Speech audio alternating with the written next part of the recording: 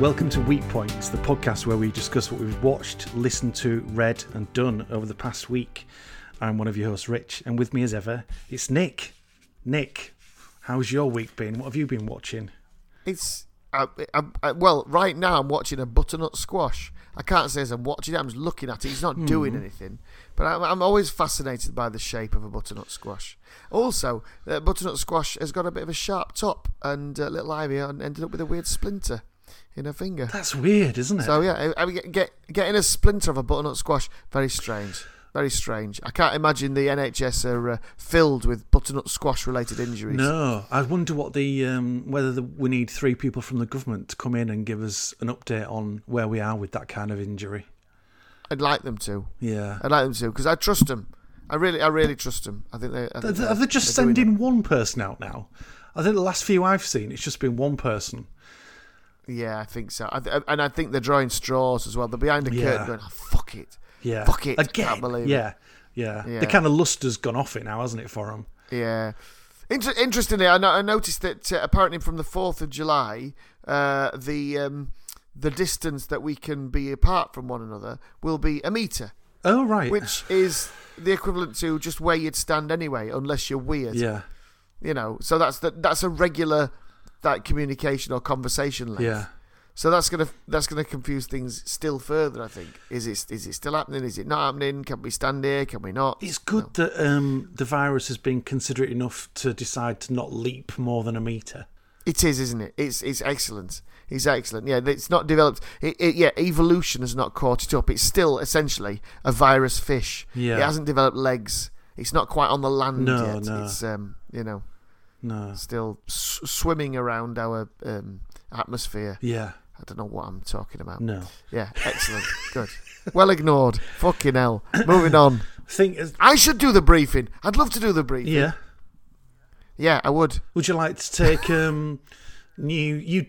so I suppose from where you are then you'd have to take comments on the big telly from what's the local Doncaster paper? Doncaster Free Press. Doncaster it only Free comes Press. out every Thursday. Yeah, so you'd have to take questions from them. Yeah. Yeah, probably on a Tuesday or a Wednesday, so it's ready to be hot off the press. Yeah. But that'd be all right. Yeah. You know, I mean, I do what I'm sure most of them want to do, which is just go.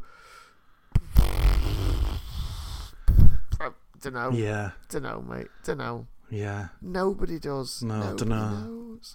When will all this be over? I don't know. I don't know. No. It's a virus, isn't it? How are we supposed to know that? Yeah, brilliant. Yeah. The virus is not listening. Eventually, I'd be like, "Will you fucking tell me? What do you think?" Really aggressive. When do you think it's going to be over, smart ass? You're coming on here, and I know your question sounded all right written down on paper, but the way you put it to me, it sounded like you've got a point here, mate. You've got a point. So what's your issue? What's your fucking issue? Yeah. Or would you be one of those? All right, fine. Do you want to do this? Fine. Here's the microphone. Yeah. Get up here. No. Stand there. Right. Ask him. No. What we're going to do, Dave, from the fucking Guardian is, right, we'll cut this off now, and me and you are going to fucking talk afterwards. We're going to talk afterwards, right? Fucking car park. Yeah? You dick. Brilliant, yes. That'd be fucking There's no funny. Fucking need for that tone, mate. I'm stressed. I'm working all the fucking time. When's it going to be over? I don't fucking know. I don't know. Do I have to wear a mask? I don't fucking know. Stop asking me. All the time, banging on. I don't fucking know. Stop asking me. Oh, that's what they should do. Rather than having some kind of, aggressive pit bull, there's just a moody teen. Yeah. Shrugging and saying, yeah. Which isn't a word, it's just a sound. And then eventually going, oh, I'm so bored. Can we just stop this now? Oh, you've asked me this so many times. Oh, you are so boring me to death right now. Yeah. Oh, this is like every day. Yeah. Right, I don't need to find the cure yet. I've got ages. I've got absolutely ages to find the cure. Yeah. Don't need a vaccine yet. Anyway. I've got a note here that says that everybody's furloughed until like October, so I've got ages yet. I'll just leave it till like the week before, and then I'll start thinking about it. Yeah. So different guest hosts would be excellent. And preferably not horrible right wingers as well. Just a mixture, a broad mixture. I won't mind a broad mixture. Yeah. You know. Yeah. I know that we have a right wing government in, but it'd be quite nice to, every now and again, or maybe get a children's TV presenter in. Get Floella. She's really intelligent, as we were talking about the other day, and she'd be fantastic. She'd probably put it all to fucking rights in an instant. Yeah. She's in the way that Brian Campbell. She's it was nominative determinism, wasn't it, with his name? Yes, it was.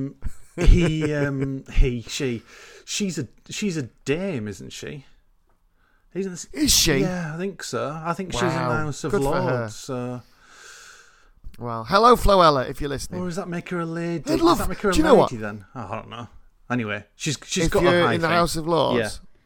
Right, she's got a high thing. She has got a high thing. Some ladders. Yeah. I think I would love it if Floella Benjamin was listening to this. I'd be really chuffed. Well, I wouldn't mind listening to this episode, but not the previous episode where I said that she was attractive, and I've just said it again now. Well, this attractiveness can be more than aesthetics, can't it? You could be talking about her personality. I don't charisma. even think you're allowed to say that anymore now. What, personality and charisma? Well, yeah, it's objectifying people, isn't it? But okay, what are you allowed to say? That's nice. I think it's just best to keep it to yourself. Hello, how are you? I am a functioning human being. Are you? Yes. Excellent. Goodbye. Yeah. Enjoy your day. Or don't enjoy your day. What I mean is, have a day that may or may not enhance the enjoyment of your life. Yeah. But not in any way that compromises your standards of living in the way you determine it to be. Yeah. Yeah. Perfect. That's all right then, isn't it? We'll do that. And then at the end, just say that you're very, very sorry. Speaking of people who should be sorry, we've both had a taste of Peter Crouch Saves Our Summer. Is that what it's called? Peter Crouch Saves Our Summer? I think so. Or Peter Crouch Save Our Summer. I don't know if it's a plea or whether it's an exclamation. It could be one or the other. I'm not entirely sure. Assuming that it is saves.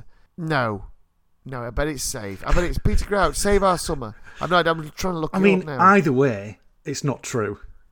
No. He hasn't saved anybody's summer, and no one would shout for him. I mean, it's if you don't know what it is, it basically takes television back to a bygone era. Variety show. Hosted by celebrity person. It's like Summertime Special or one of those programs that in the 70s, as I recall growing up, there were lots of programs that was just somebody's name. There was Kelly Monteith as a show. There was Marty Kane as a show. Yeah. Grace Kennedy as a show. Val Doonican as a show. It wasn't the Val Doonican show, it was just Val Doonican. He could have been doing anything, eating a lion bar, having a wank. It wasn't. It was just Val Doonican. The difference, though, with all those ones that you've mentioned, though, was all those people that they picked to do it. They were all were actual paid entertainers, weren't they? That's what they were. Yes, that was something they were known for, and that's what they did for a living. They were entertainers. Whereas what they've done here is they've gone for a radical shift, and they've picked a former professional footballer. They have to host a live. Is it live? I think it's filmed as live. It's filmed as live, isn't it? Yeah. For me, basically on the strength of his of the Peter Crouch podcast, which I mean I've listened to little bits of it, and I mean he's quite personable, and I quite like his honesty. I'm not saying I don't like him. He seems like he'd be a really nice company, but he strikes me on the TV doing his thing. He's like a kid. He's like that kid at school who likes to have a laugh and loves to mess about, but every now and again suddenly recognises that teachers might be looking at him and people might be watching him, so he gets really self-conscious. Like he gets carried away and then realises, I've got maths off to break. Shit, I probably should calm down. It's indescribable, I'd say. Yeah. You know, aside from it's like a variety show, they do games. Jack Whitehall was on it when I watched it, and Peter Crouch's wife, Abby Clancy, was on it. Yeah. And Alex Horn, I just burped. Did you hear that? Sorry, I do beg your No, I didn't hear it. Little burp came out. It sounds awful. Try and edit that out. Alex Horn, does a lot on Radio 4. He's there. Yeah. As I don't know, some kind of comedy foil. It's and Jermaine Genius was there God. as well. And then they did an awful interview. I mean, it jumped when I watched it. It jumped from being we're going to ask a question about something to do with Peter's life, and then we're going to throw that out to the public.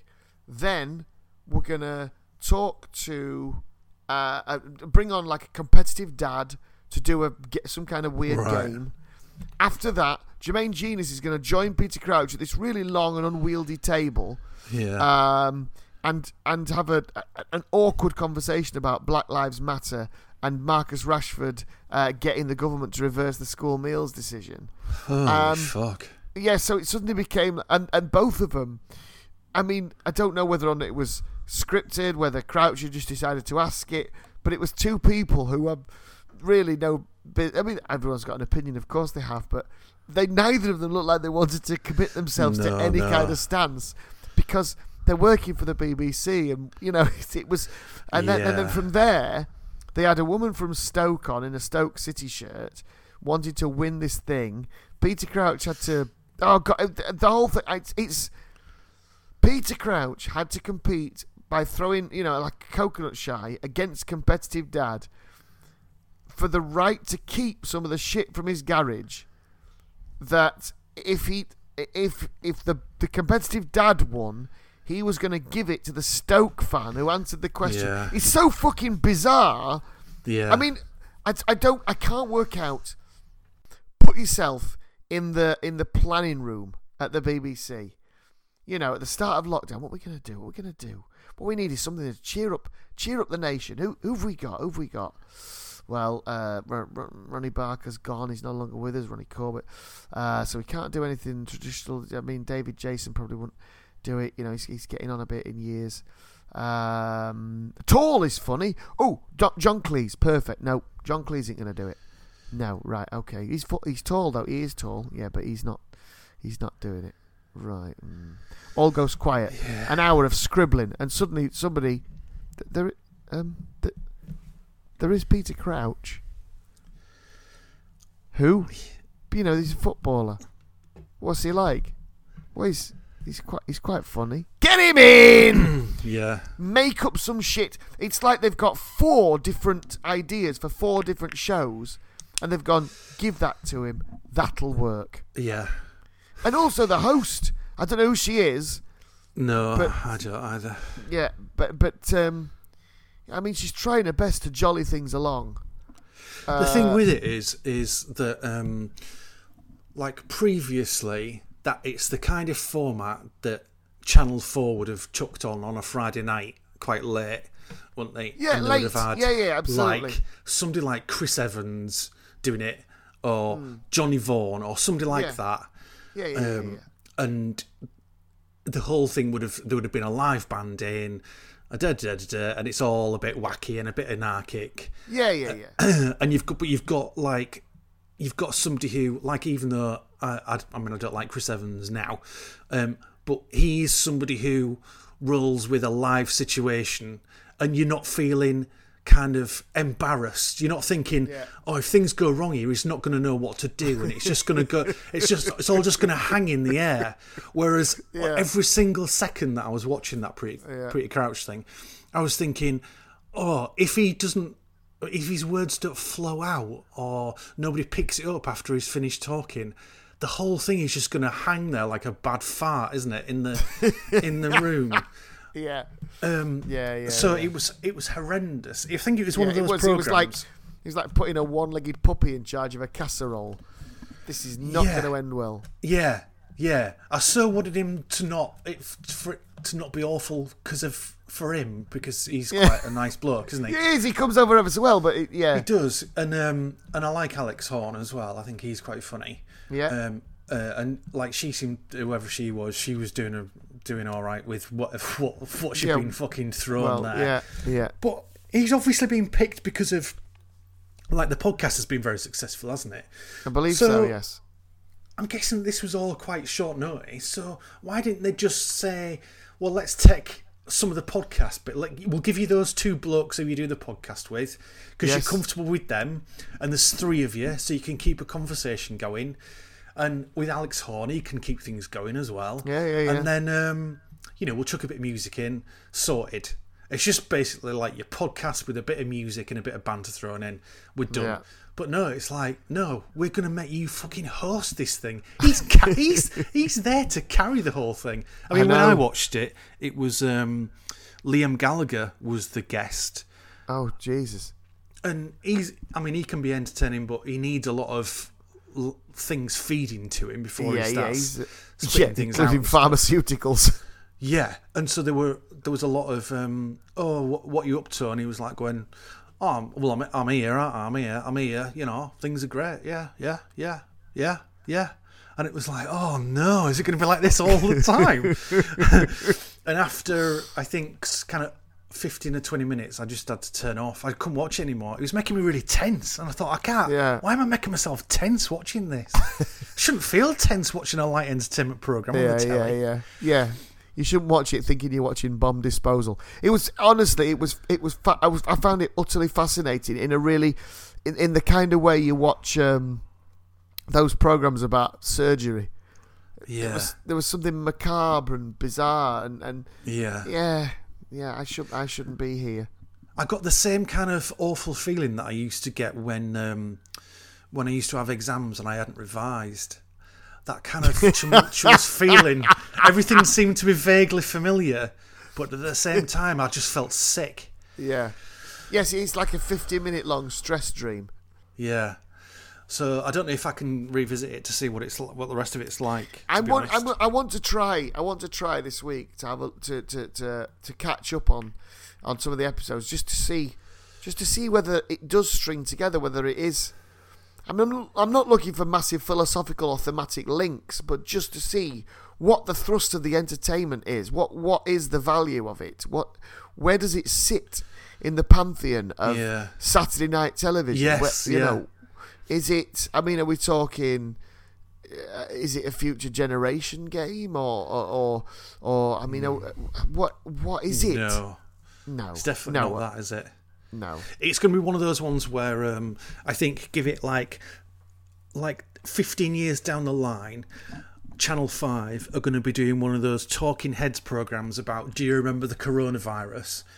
And then people will go, oh my God, do you remember when we used to sit and watch Peter Crouch host his own entertainment program? Yeah. Because I remember, and I don't know whether I'm misremembering it, but I seem to remember at one point, Peter Crouch was doing Keepy Uppies while Alex Horne was singing a song, and his live band were playing, and I just thought, I don't know where you're going with this. I don't know. That is like a dream, isn't it? That's like one of those weird, freakiest fucking dream last night. I must have had so much cheese. What happened? Well, Peter Crouch was in one corner doing Keepy Uppies, and then Alex Horne from the radio was singing a song. That does sound like a fucking bizarre dream. Yeah, it does. Yeah. Oh God. So I don't know if I can. I might go back to it. Maybe I just need a bit of distance with it. Maybe I need a bit of time away from it. Here's the thing. Somebody, I mean, please do send us messages and let us know what you think of it, or if you've watched it even. If you haven't, it's BBC One. It's Saturday. What is it about? 8:30 till 9:30 is the casualty slot, isn't it? Yeah. I think.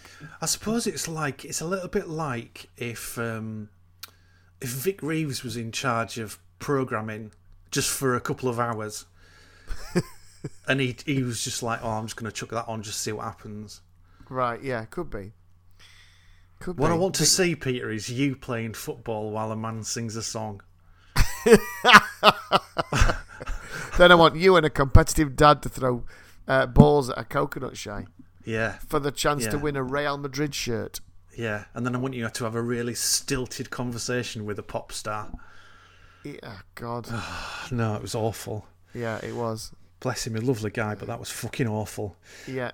Don't Don't force yourselves to watch it. But if you are watching it and you are enjoying it, tell us why. Yeah, if anybody out there has seen a full episode and you can tell us if it gets better or worse or whether it is watching, then yeah, get in touch with us. You can email us at weakpointspodcast@gmail.com and tell us whether you've managed to sit through one episode. But sitting through one episode was not an issue for you with the thing that you've been watching, because you've been watching 3 seasons of this bad boy, haven't you? Yes. We mentioned this, I think, on the first pod, that I'd seen the first episode of season 3 of Ozark on Netflix, but not got round to watching all of it. Well, over the past couple of days, utterly caned it. Just dashed through season 3. Compelling, rich characterization, really well written. Everything's really consistent with it. You know, there's growth within the characters. There's still shocks there.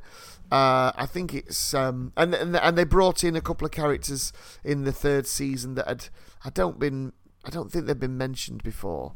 And for the uninitiated, before you go any further, what's the general premise of Ozark? Marty and Wendy Bird are a married couple who have moved from Chicago to the Ozarks, which are, I believe, in Missouri. Now, Lake of the Ozarks it's quite a picturesque location for summer vacations for the Americans, and they've moved there because Marty had previously worked for an investment firm who had, as a sideline, been laundering or washing money for a Mexican drug cartel. However, Marty's partner had been skimming off the top, and in the pilot episode, in order to save his skin, Marty suggests that if the drug cartel allow him to live and go free, he will go to the Ozarks because there's money to be made there. So he uproots and he takes his wife, who at that time he was pretty much estranged from because she was having an affair. Again, that's not a massive spoiler because if you watch the pilot episode, it is the very first scene. Yeah. And then and their 2 children, Charlotte and Jonah, and they go and move into this place in the Ozarks, and things get progressively more complicated. It has the pacing and the atmosphere of Breaking Bad at its finest. I think it's a genuine rival in terms of quality to Breaking Bad. If you liked that series and you haven't found Ozark, find it. It's brilliant, and it keeps getting better. What's fascinating is I learned that because the release date of season 3 was, I think, within a month of lockdown in America, it found a much bigger audience than seasons 1 and 2 because serendipitously it arrived just as people went, well, we've seen all these, we've nothing to watch. Up came season 3. I think it made people watch seasons 1 and 2, and it's really gone stratospheric, I think. Mm-hmm. And I'm hopeful that the showrunner and the producers will get to make the next 2, which I think is going to finish it off. They've planned on a 5-season arc for the whole overarching narrative. But it's, as I was just saying, that they've introduced 2 new characters into season 3 that have hitherto never been mentioned. And normally that bugs me because it's a little bit like, when a show's on its uppers, bring in the estranged twin, or bring in the ex-husband, or bring in the, whatever. In this case, it's a brother and an FBI person, an FBI special agent. Hitherto not mentioned. FBI agent, not so much of a problem because it was much more of a bigger thrust in this season. But the brother, and it was done so well. It was developed so well, and yeah, you genuinely started to care. I think it's my favourite thing at the moment. It's my favourite thing. Yeah. I've watched all of season 1 and 3/4 of season 2. Oh, and okay. But I did like season 1 basically in 2 sittings, and season kind of 3/4 of season 2 in like 1 sitting, I think. It's one of those ones where I like to just sit and watch one after the other, like clear a rainy Sunday, sit in front of that and watch the whole thing. I never gelled with Breaking Bad at all. Just never clicked with me. And on paper, it was one of the programs that I should love everything about it. It ticks all the boxes. But I tried and it just didn't work for me, so I just gave up on it. Right.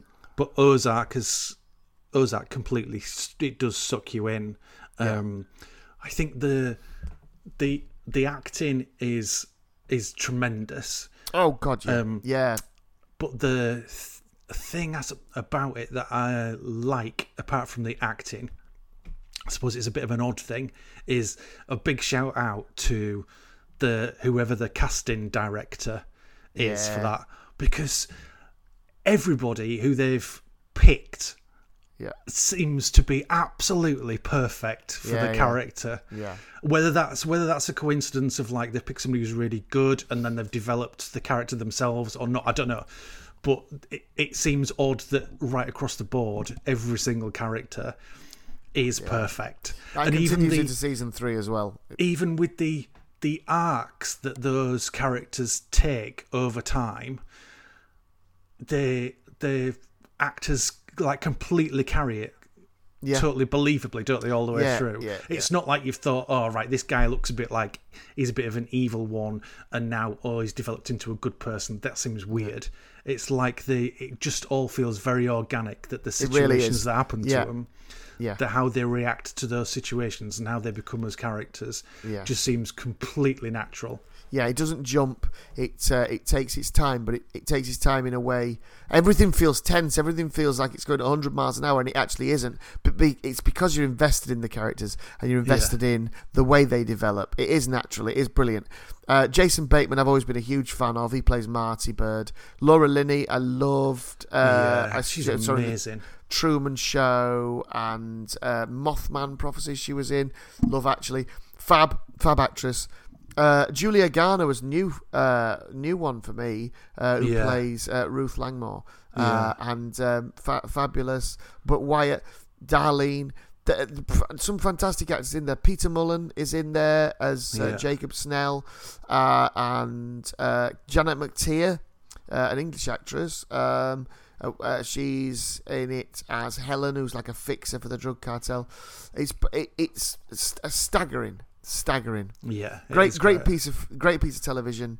If you've not caught it, get it, catch it, watch it. And I think it has kind of gone under the radar, because outside of seeing it kind of pushed on Netflix when it first came out, I then haven't seen it anywhere else. I haven't seen it talked about. I've not seen any adverts for it. It's not come up like on YouTube ads or anything like that. It's not come up on Instagram. Yeah. And I saw that and wasn't really sure about it and didn't try it, and then somebody at work had said, oh my god, I watched like all of season 1 in like a day, it's amazing, you should watch it. And I watched it and I did exactly the same. Great piece of television. It is, it's fab, it's very, very good, very good. And I'm looking forward to next year already for when the next series comes out. So there you go, that's that. High praise.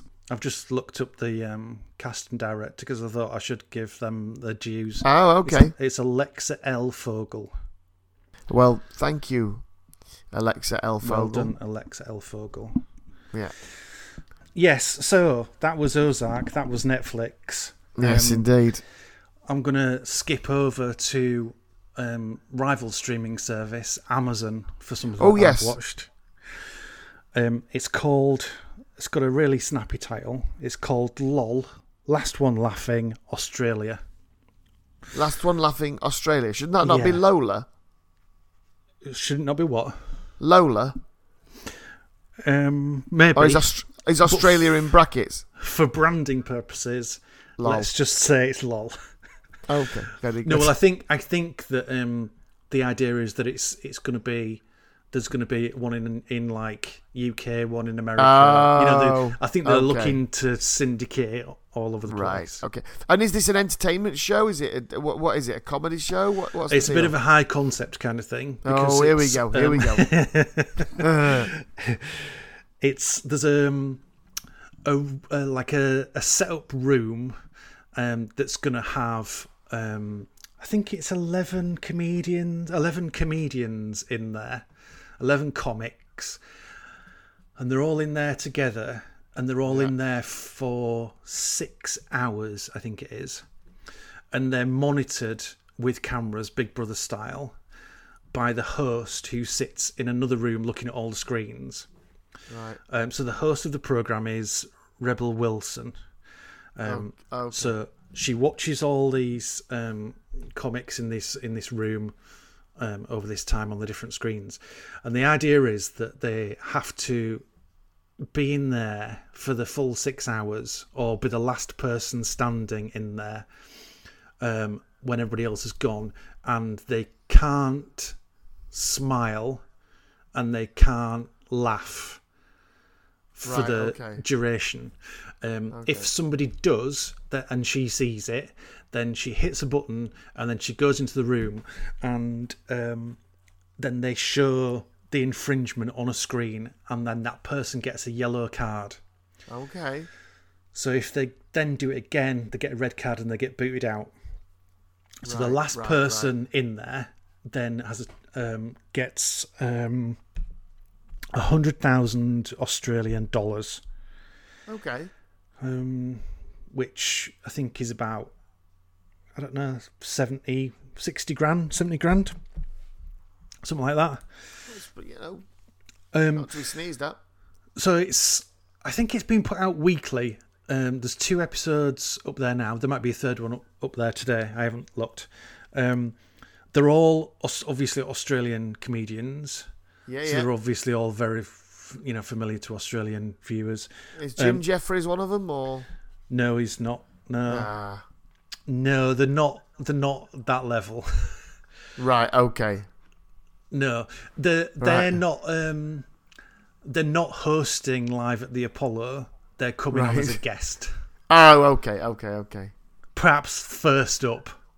So that's not to demean their talents, because they're obviously funny people. They do it for a living.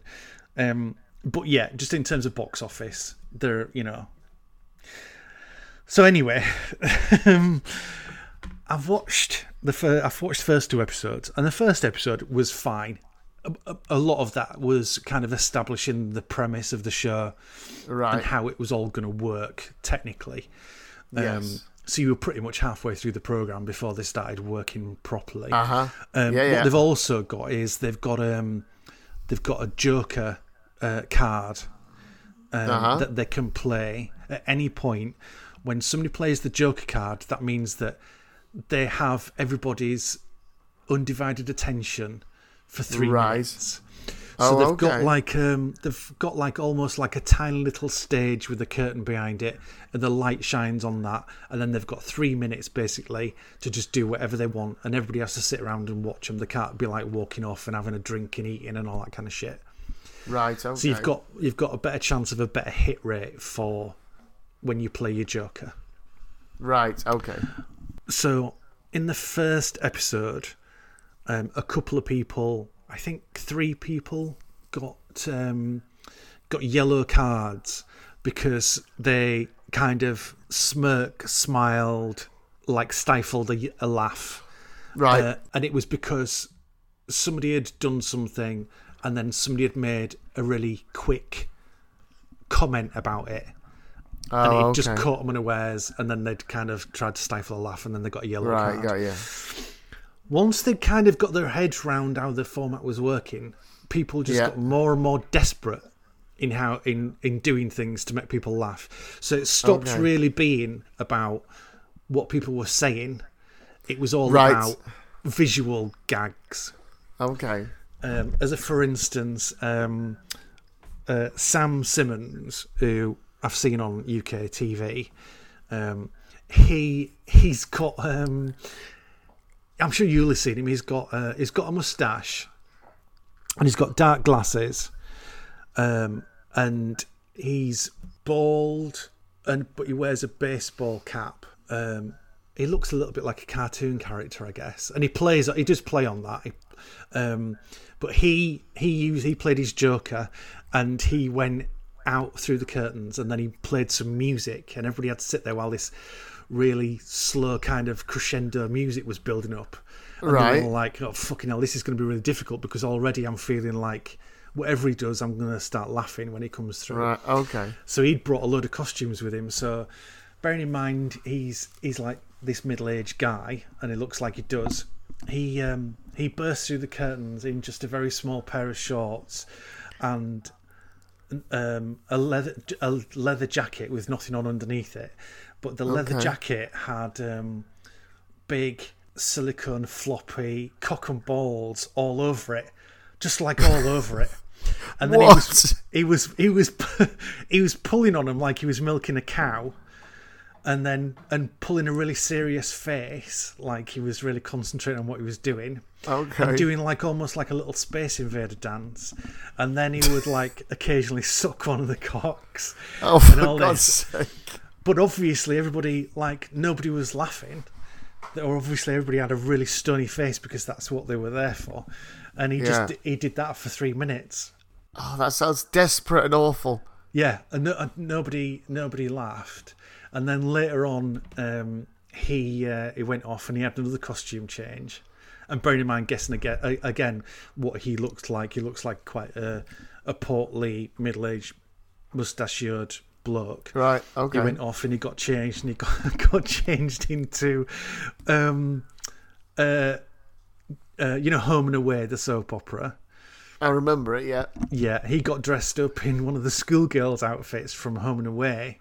Oh God! Like those all-in-one checked things with like a little white colour on it, like a pinafore dress type thing. It's like a pinafore dress, and it was really short, obviously, because it was made for a schoolgirl and not for like a portly man. And he had a wig on, but obviously he's still got his moustache and his glasses on. And then he came out, and then he just sat in the living area with like his legs apart, and then. Pretended that he was actually a schoolgirl from Home and Away, and then just talked about how we've been abused by various different characters from Home and Away. Like he'd say, like, I've just been into like Alf's shop, and I was reaching out for a tin of beans, and the next thing I know, he's put a finger up my arse, and he was all like that. And they were all like trying not to look at him. I think he might have got somebody with that. And then he put a curly haired wig down his boxers so that all the hair was sticking out the side of his boxers while he was still wearing the schoolgirl outfit. And then he just kept sat there playing with this wig. Yeah, it was pretty. Grim.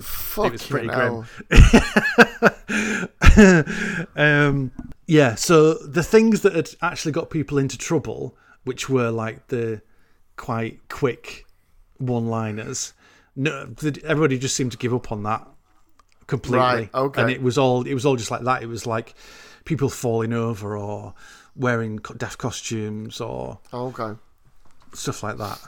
Yeah. It was probably fucking painful, that second episode. Oh God, wow. How long are the episodes? An hour or what are they?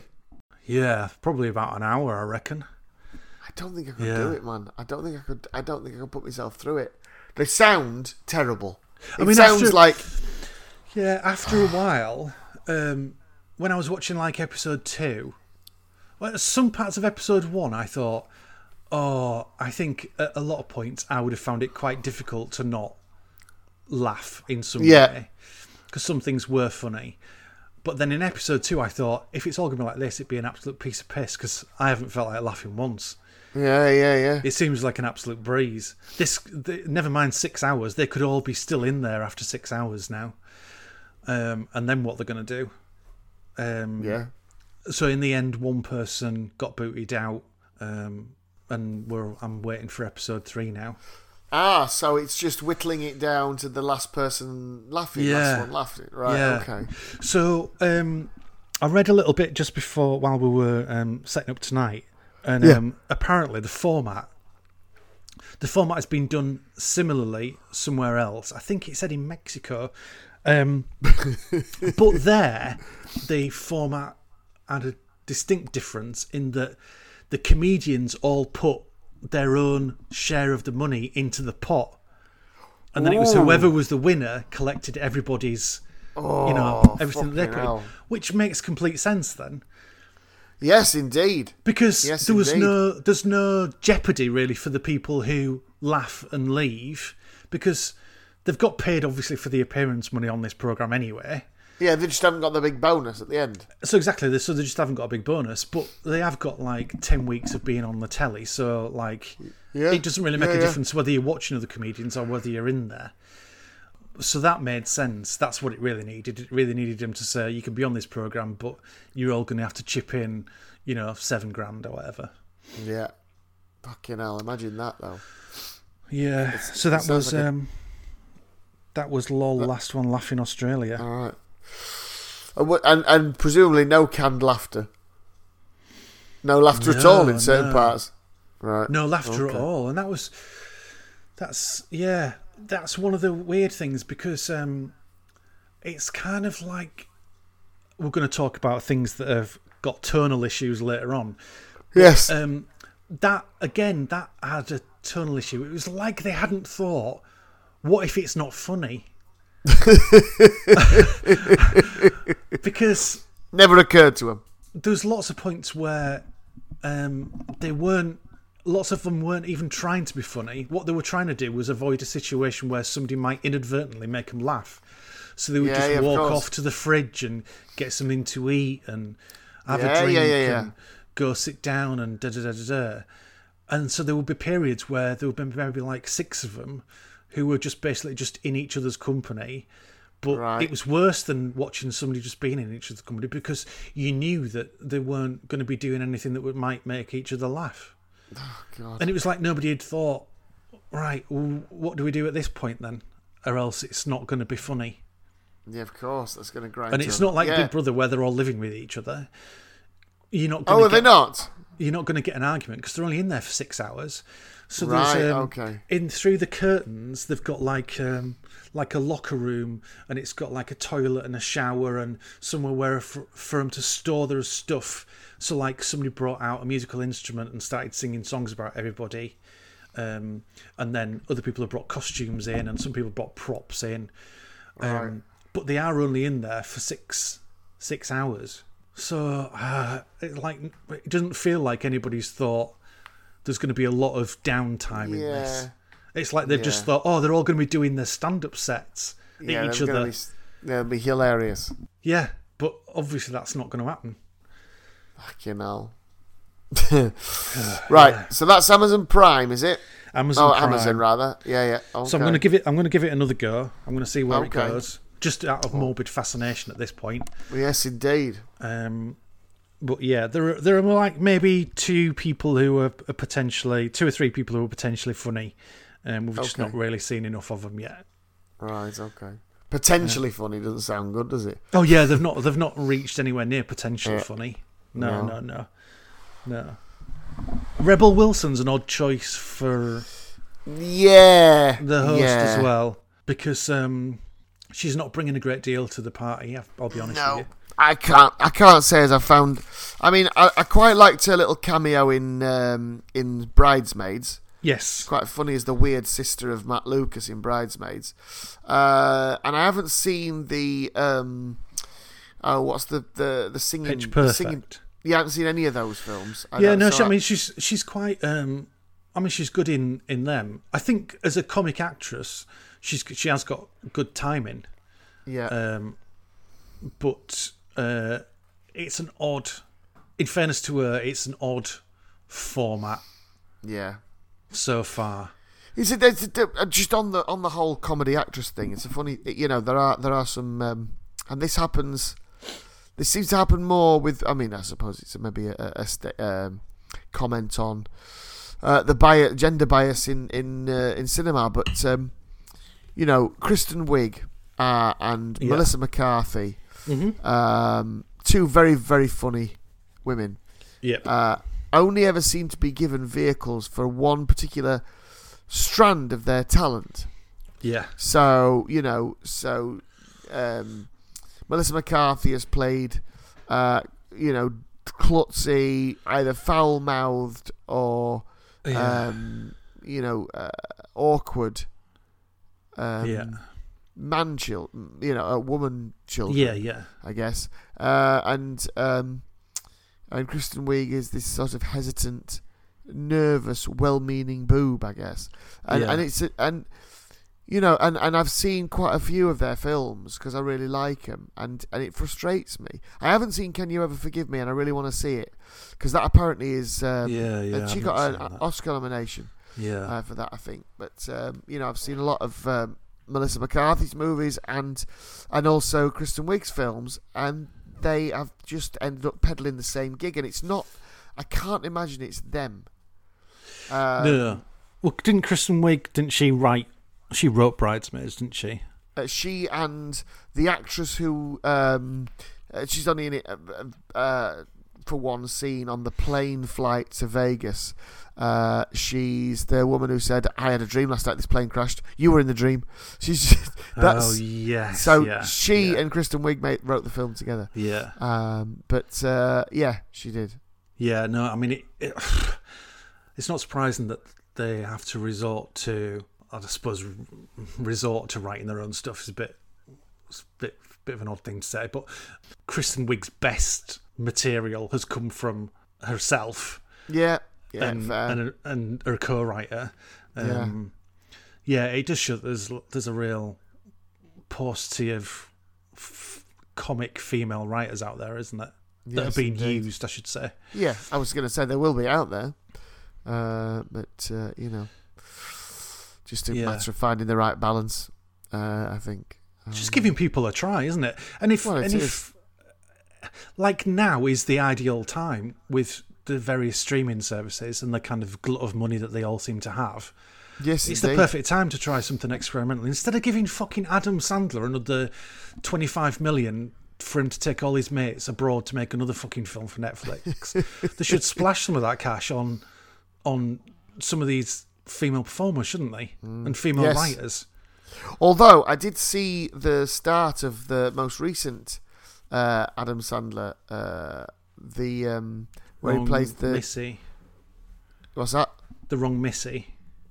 No. Maybe it was the one before that. Then the one about the diamond, the Uncut Gems. It was called Uncut Gems. Oh yes, yeah. By the Safdie brothers. That's supposed to be good, though, isn't it? Fucking hell! I mean, the first 25 minutes, I thought, no, I want to save this and watch it with somebody because it's properly tense, really tense. I thought it was good. Yeah, but the difference there though is that that wasn't Netflix saying, "Oh, go make another Adam Sandler movie," was it? No. That was them making a movie, and they picked him. The problem seems to arise when they give Adam Sandler's. Is it? I can't remember what his. Happy Madison. Happy Madison. So when they give Happy Madison all this money, and he just takes all his mates on holiday and films it, and films them dicking around. It's like, oh, come on. Yeah.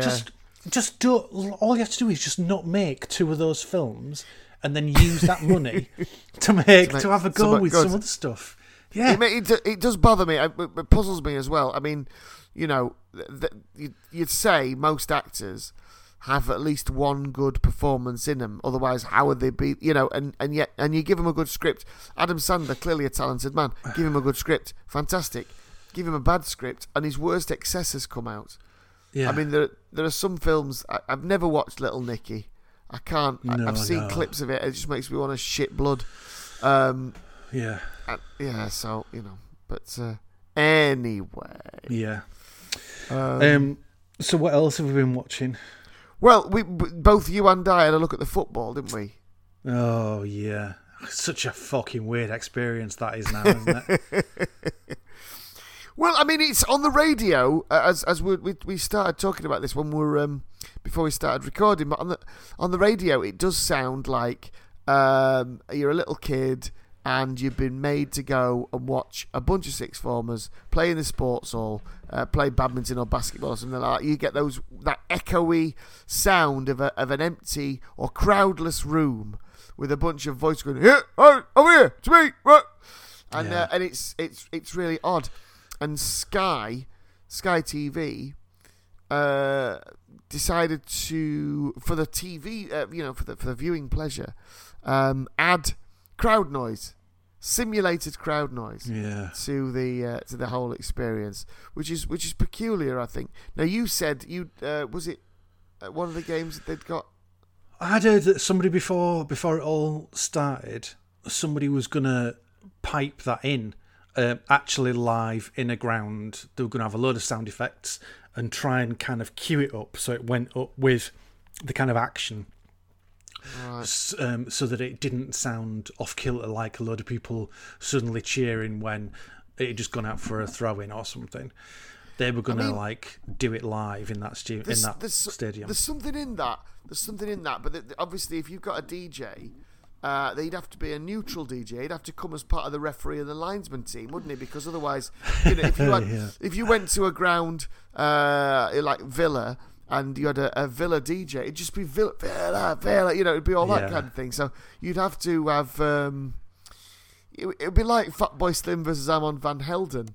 Fatboy Slim in his Brighton top. I don't know Armand Van Helden fucking support. He's not even in. But, imagine it would be Brighton versus, and he was Wolves or whatever. So you'd get DJs at either ends of the ground, socially distanced. Oh, it'd be amazing. But mixing in crowd noises and bringing things up and bringing them down. Fat beats as well. Yeah. Oh, yeah. Yeah. See, this is part of my issue with it. So the BBC have either followed suit with Sky, or they've picked up the on the PA. Most PAs at football grounds aren't that good though. So how you'd get the sound mix anyway? So they've either done that, or they've followed Sky's lead, and I just think what they've done is a bit safe. It's like canned laughter in a sitcom. Football is an entertainment, not always, as we know to our fucking cost. Certainly not the Rovers. So because of that, I think that they missed a trick. They don't just go with the obvious sounds; go with a different sound. John Carpenter, for instance. If you took an exact, rather than having just the crowd noise, you might have the crowd noise, and underneath the crowd noise there'd be a synth wash. Yeah.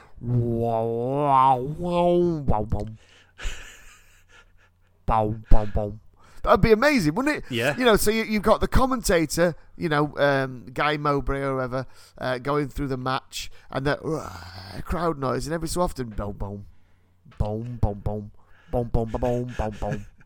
I'd fucking love that. So and you could pick any genre. Keystone Cops. Yeah. That kind of fast piano music. Like silent films. You'd have the top of the table teams would all be haggling over who was going to get John Williams, wouldn't they? Yeah. Oh, yeah. Absolutely. Or Hans Zimmer. Or yeah.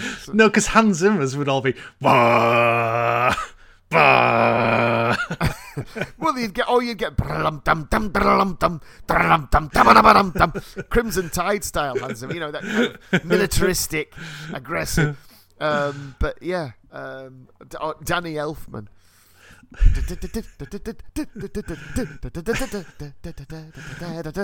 Fantastic. I'd love it.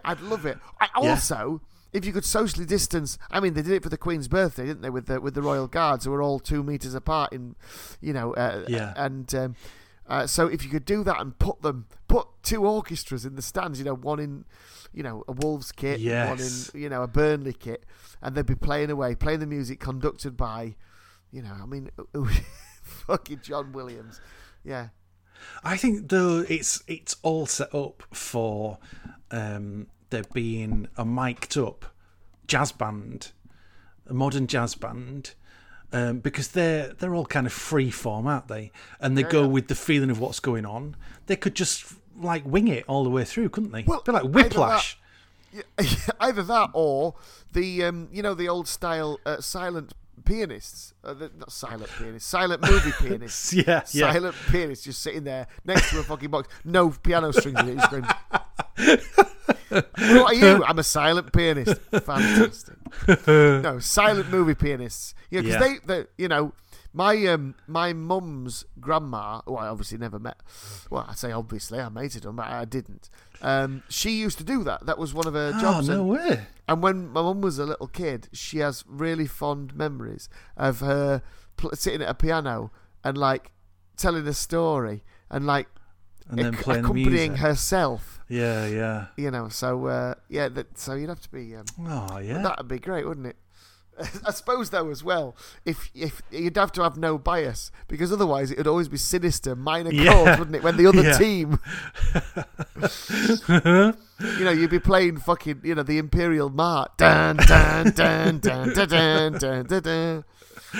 Yeah, back to John Williams again. But when you watch it on Sky or on, I don't think I've not seen BBC, but I have seen some of the Sky coverage.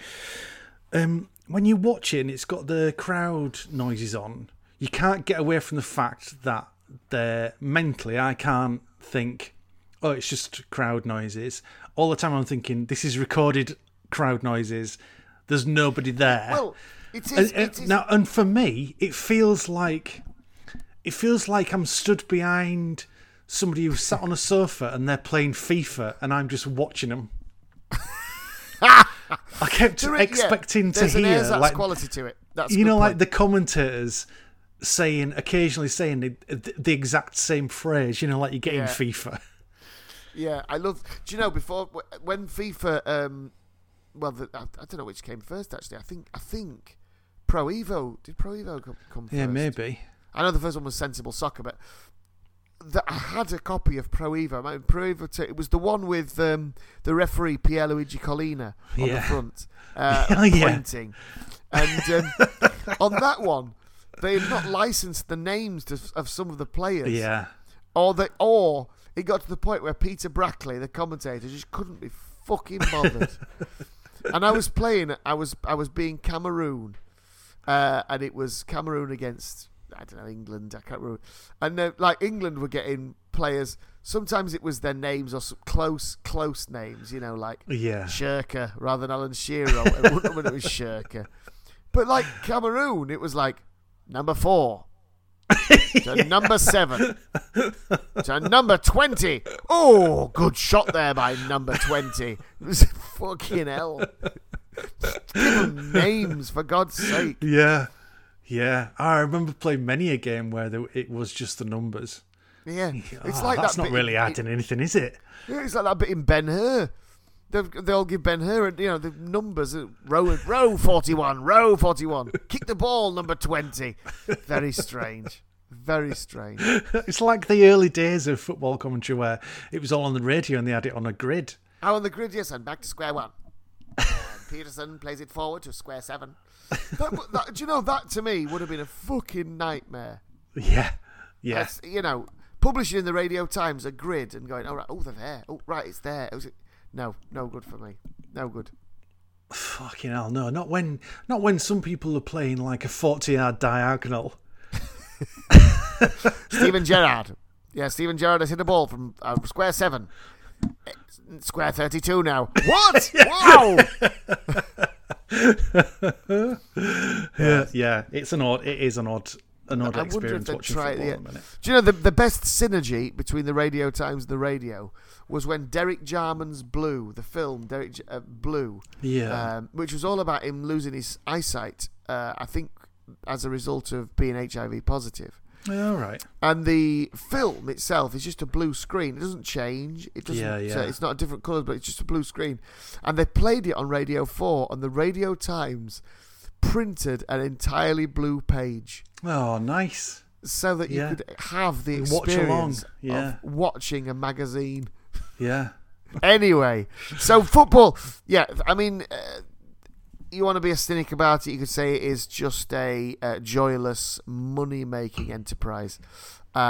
Maybe it is. I don't know. I love my football, so I've quite enjoyed watching the games again.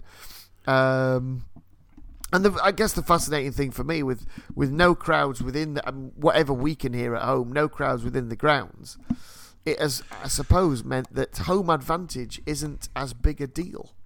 Yeah, well, this is why they should have let them put their own music on their own sound effects on, because they could have. I'd have enjoyed it if they'd have been completely biased, like a load of uplifting stuff, load of uplifting music, went for the home team and all that kind of stuff, and then as soon as the away team scores, then nothing. You turn everything off. It's just complete silence, just hollow hand claps. Oh, could you just have a rap battle? I think a rap battle would be great, wouldn't it?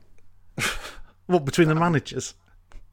Oh, even better. Yeah, coach the managers now to diss each other to rhythm. That'd be amazing. What, with Sean Dyche on there going, Sean... cunt! Yeah, that'd be it, wouldn't it? Yeah. Sean Dyche. Yeah. I'm Alan Pardew. I'm a bit wily. Come over here and I'll knock you over. That didn't rhyme, did it? No, try again, Alan. Try again. Go again. I'm Alan Pardew. What rhymes with Pardew? Nothing. I'm Alan Pardew, so sod you. Yeah, no, forget football. We should have just sacked this season off. Forget all about it. Cancelled it. Started again. That's what I think. Do you think? Well, given Hull City's fucking position, yes. I think we should have sacked it all off. That is a disaster. Do you know, and the fact that I work with a load of Liverpool fans, I think we should definitely have just forgot all about it. Oh, that's awful, though. I mean, God, they've had such a brilliant season. Yeah. And, to have it taken away, that would be, you could imagine all the fans of all the rival teams, particularly Manchester United fans, going, oh, yeah. I suspect even now that somebody going, yeah, but what a normal season, was it? Yeah. Oh, yeah. Definitely. Yeah, it's got a little asterisk next to it, that one. Of course it has. Yeah, Corona season. Yeah. Yeah. You can have that one. Yeah. Yeah. Yeah, it's not a big one. You can have it. Yeah, nobody wanted to win that one anyway. Plague season. Yeah. So, but it's a weird one because I think the playoffs were played tonight for League Two. Northampton versus Cheltenham, and Exeter. I can't remember who Exeter were playing. They won anyway. So that they would, and I guess all the other League Two teams must have voted because they all voted Leagues 1 and 2 to stop the season there and then. So I suppose that's fair enough. The people who are in the playoff positions get to have the playoffs, and the teams who are in the automatic promotion positions get to be promoted. The relegated teams have to go down, and so on and so forth. But it just seems to me to be quite, How can you do that though? I know it's awful. Well, I mean, Leeds and West Brom, right? Leeds and West Brom, they've come back and they're playing to a finish the championship season, for good or ill. If they'd have stopped the season, would they have gone up, or would you have declared it all null and void and start again the following season, or would you have had a 22-team Premier League for a couple of seasons, then phased them down again? It's a fascinating one. But the guy who runs the post office in Thorn, where I live, he's a massive Hull City fan. Oh, yeah. Him and his son, they're season ticket holders, and they go to the KC every other week. Well, they were doing.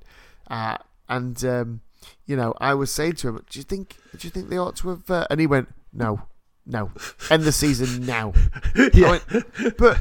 what about Leeds? He went, yeah, what about Leeds? Fuck. Yeah, well, yeah. So, yeah, I didn't realise the rivalry between Hull and Leeds was so strong. I don't know where that comes from.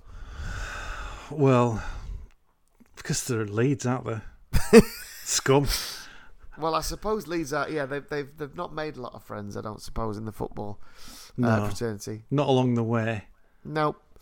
But I've always because they're a Yorkshire side. I want them to go up.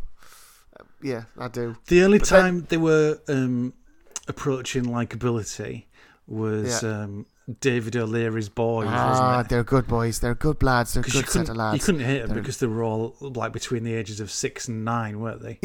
They're a lovely set of lads. I get them all lollipops at the interval. Yeah. They're some of them are crying at half time because of the scrapes, but they all go back on the field. They're good lads. They're good lads. They're strong lads. They're good lads. Yeah, but those days are gone, so no, back to not liking them. Although I do like their manager. Oh yes, Bielsa, great. You can't great not guy. like him, can you? Oh no, I mean making footballers litter pick and do community service basically. Yeah, and say and he says to because the people who pay your wages, who come and see you every week, this is what they do. Go and do what they do. Yeah, I mean, fantastic. Yeah, superb. Yeah, he's got a broader philosophical approach to the whole thing, hasn't he, rather than it just being football. Because let's face it, he doesn't need to do what he's doing, does he? He could just bugger off back home. Can't be that much fun for him being in fucking Leeds, can it? Well, I don't know, Leeds is all right. Although the one-way system's a fucking nightmare. Yeah, it is, yeah. I hate driving around Leeds. I hate it. Oh, no, I'm driving back past the fucking railway station again. Yeah. Jesus Christ. How many times do I have to come past that fucking garage in the middle of a roundabout? Fuck it! I don't think it's there anymore, actually. It was near the West Yorkshire Playhouse. There was a fucking garage. You'd get on it and then, Christ almighty. Oh, brilliant. I can get some petrol and I'll never get off. And every time you go past it, you think, I should have taken a right there. And then the third time you do take the right. And then you're like, where am I now? Where am I now? Yeah. Why am I going uphill? Where's this fucking hill come from? Yes. It is like driving around somebody's fucking Lego set that they're taking apart and putting back together as you drive. Yeah. Oh no, I think I'm on the right road now. Oh no, I'm not. I'm back on the motorway. Fucking hell. Yeah. Is this the ring road? No, it isn't the ring road. No, it is. Fuck, I don't know where I am. Hang on, that's the Yorkshire Post building. That was back there. This is impossible. Fucking Leeds. Oh, fuck it. I'm just going to park under this bridge and then walk. To Rotherham. Yeah. Oh, dear. Anyway, back on to viewing. Yes, back on to viewing. Do you want to talk about Banshee? Yes, we're both up to episode 3 now. Watched it the other night, and it was an interesting third episode, would you say?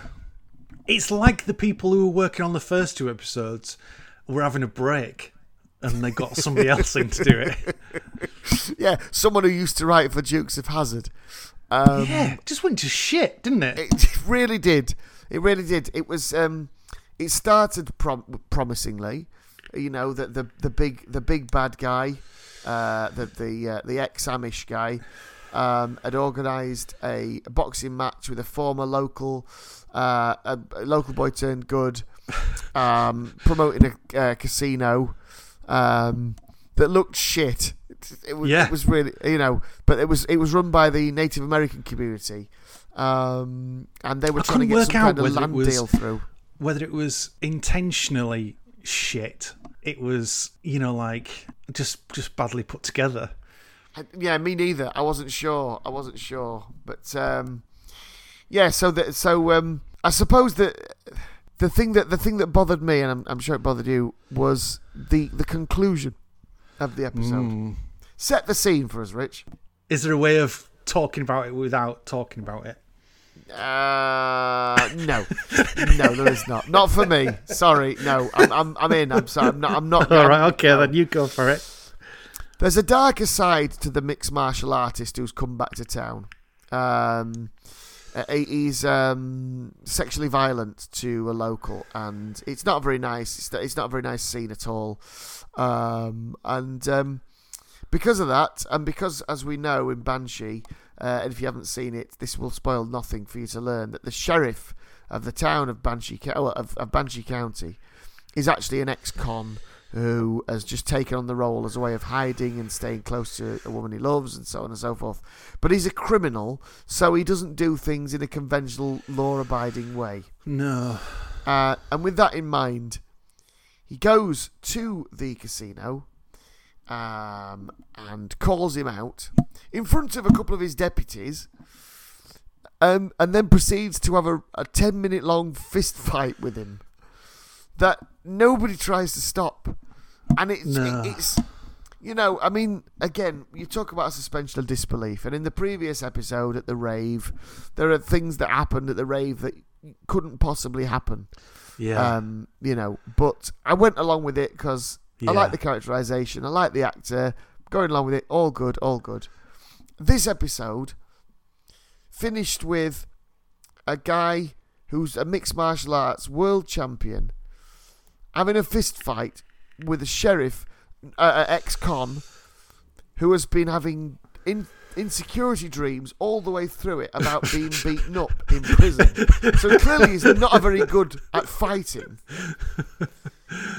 Who suddenly beats the world champion at mixed martial arts, but beats him in a really gross and grotesque way.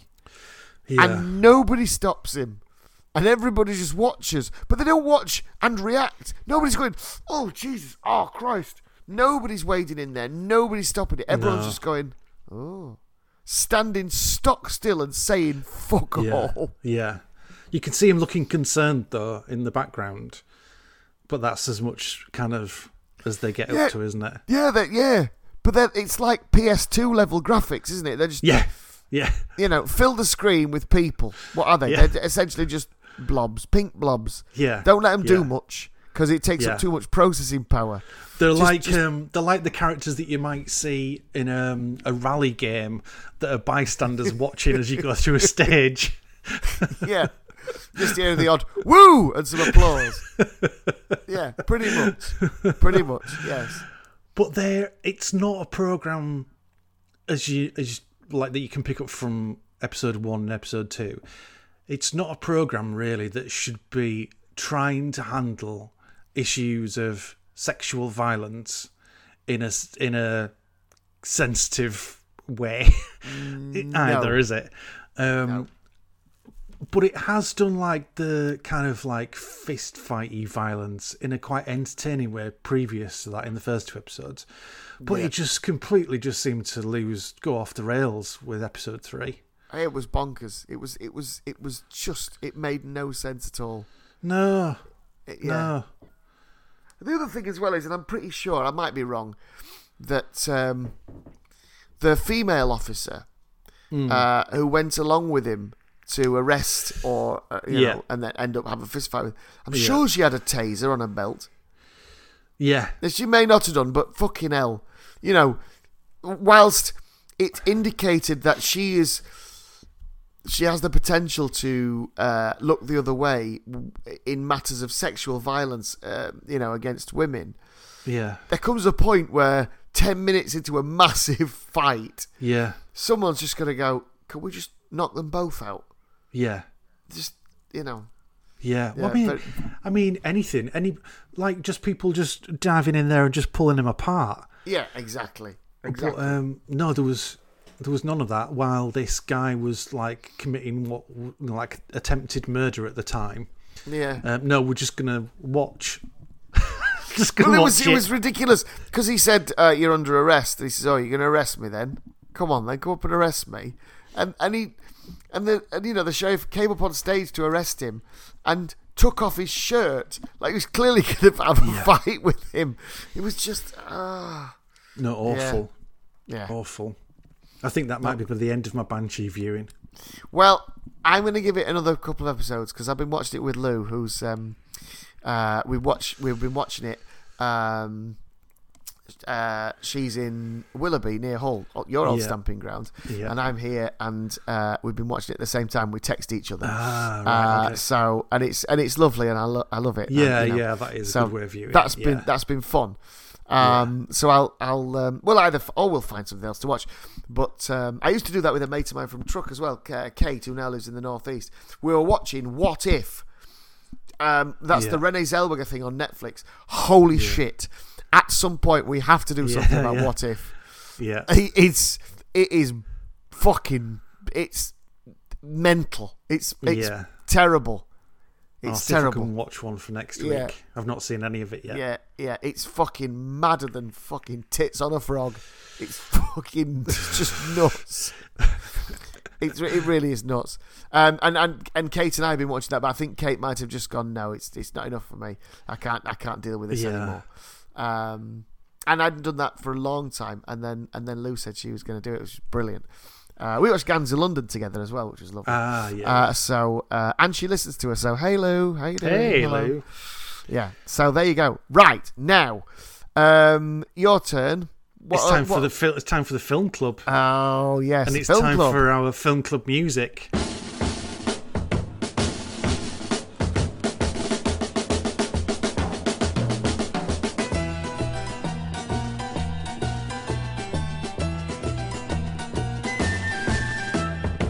Weak points. Film, 1970. That was mental. That music's mental. God. I can now see Michael Rodd with his hair like a play person or a Lego man. It was always the same, shiny. It was the studio lights, and he always had a V-neck on. Yeah. I think possibly the same logo as Ronnie Corbett's V-neck when he used to tell his stories in the chair. So maybe they were golfing pals. I can see him in a suit. Michael Rodd? I feel like I can see him in a suit. Oh, maybe I'm wrong. Oh, I don't know. Maybe I'm getting him mixed up. Maybe he mixed it up. Maybe he was a bit of a I used to fashion get him. guru at I the tell you time. what, I used to get him mixed up with John Craven. Yes. Yeah. And though they don't look a fucking bit alike. No, they don't. But they had a very similar demeanour, though, didn't they? They did. Also, saying John Craven makes me want to go. Boodle-doodle-dum, boodle-doodle-dum. Oh yeah. The end of News Round. That was another great piece of music. I'll pop that in here indeed. now. This is what News Round music sounded like. Brilliant. Love that music. Awesome. Right, so we've dealt with 1970. Yes. You know, when you could buy 3 pints of milk for a penny, and you know, and the crisps were maybe one flavour, and there was only 2 channels, and it ended at 8. Yeah. Fuck knows what I'm talking about. And Do you know what? Next 1970 was the year of the power cuts, wasn't it? 73, I think. The Oh, power was it? cuts. That's because during the miners' strike, wasn't it? Under Heath, it was the year of the Heath election. The only election that Harold Wilson lost. 1970, the year of the Mexico World Cup. The first Mexico World Cup. Pele and all that. What else happened in 1970? We were born. We Were Born. Patton won the Best Picture Oscar. But we didn't neither watch of us that. chose Patton. Neither of us chose Patton. No. I have seen Patton, and at the time I thought it was just too long and too boring. Okay, fair enough. I've It never probably seen wasn't. Patton. I was probably just too young to take it on Well, board.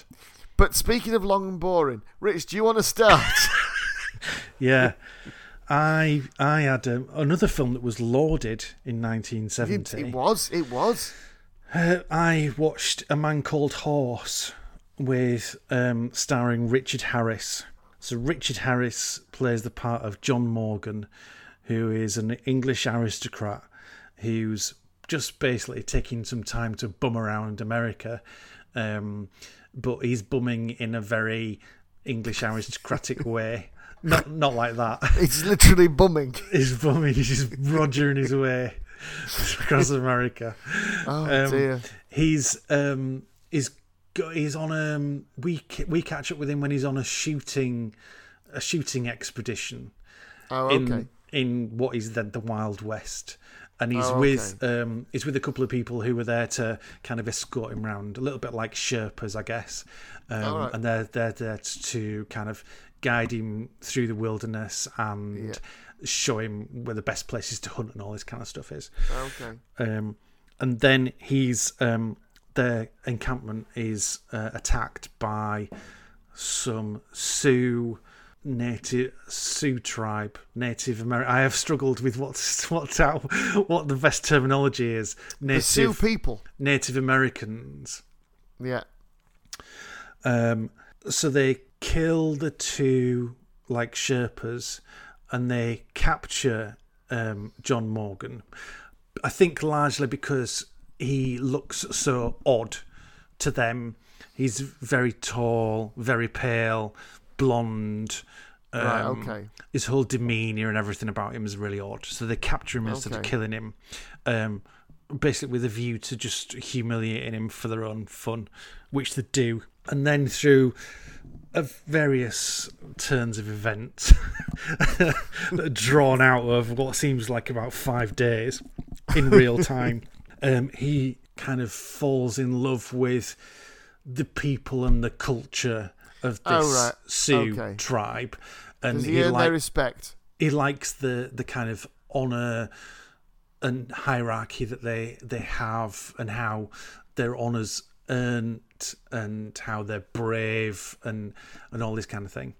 He seems to overlook the bits where, like, one of them, they go on one of these things, and one of the hunting party gets killed, and so because he gets killed, then his wife has to give all the rest of the tribe all of their belongings. She has to share out all of their belongings that they've had, and then they tear apart her teepee that she's been living in, and she basically just dies then, because she's got nobody to look after her, and she's got no home and no possessions or anything. Right. But that seems to be all right. That seems to be fine. He doesn't worry about that. He's all right with that. But as an English aristocrat, I think he probably enjoyed that. Yeah, I'm sure that was probably right up his Strasser, wasn't it? So he then earns his place amongst the tribe by, they go off and they're like picking flowers or something, fruit or whatever, and another tribe, a rival tribe, attacks some of their people, and he jumps in and he kills some of them. And part of it is that they scalp their enemies, and he kills a couple of people with a knife, and then he scalps one of them, and then they're like, "Oh yeah, now you're one of us," and he gets welcomed into the tribe. And he really fancies one of the girls in the tribe, wants her to be his wife, so he gets a load of stuff to trade, like a horse or something, and goes to her dad, "Here, you can have this horse, and now can I have your daughter?" And he's like, "No, not yet." So this gets to the bit where he obviously wants to become part of the tribe, and he wants to have this woman as his wife, but he has to go through a ritual, which is the bit where we talked about last week, where you said, "Oh, it's got something to do with the nipples." It's all everybody in the playground talks about. Oh, the nipples, the nipples. No. So as part of the ceremony, they go into this enormous tent.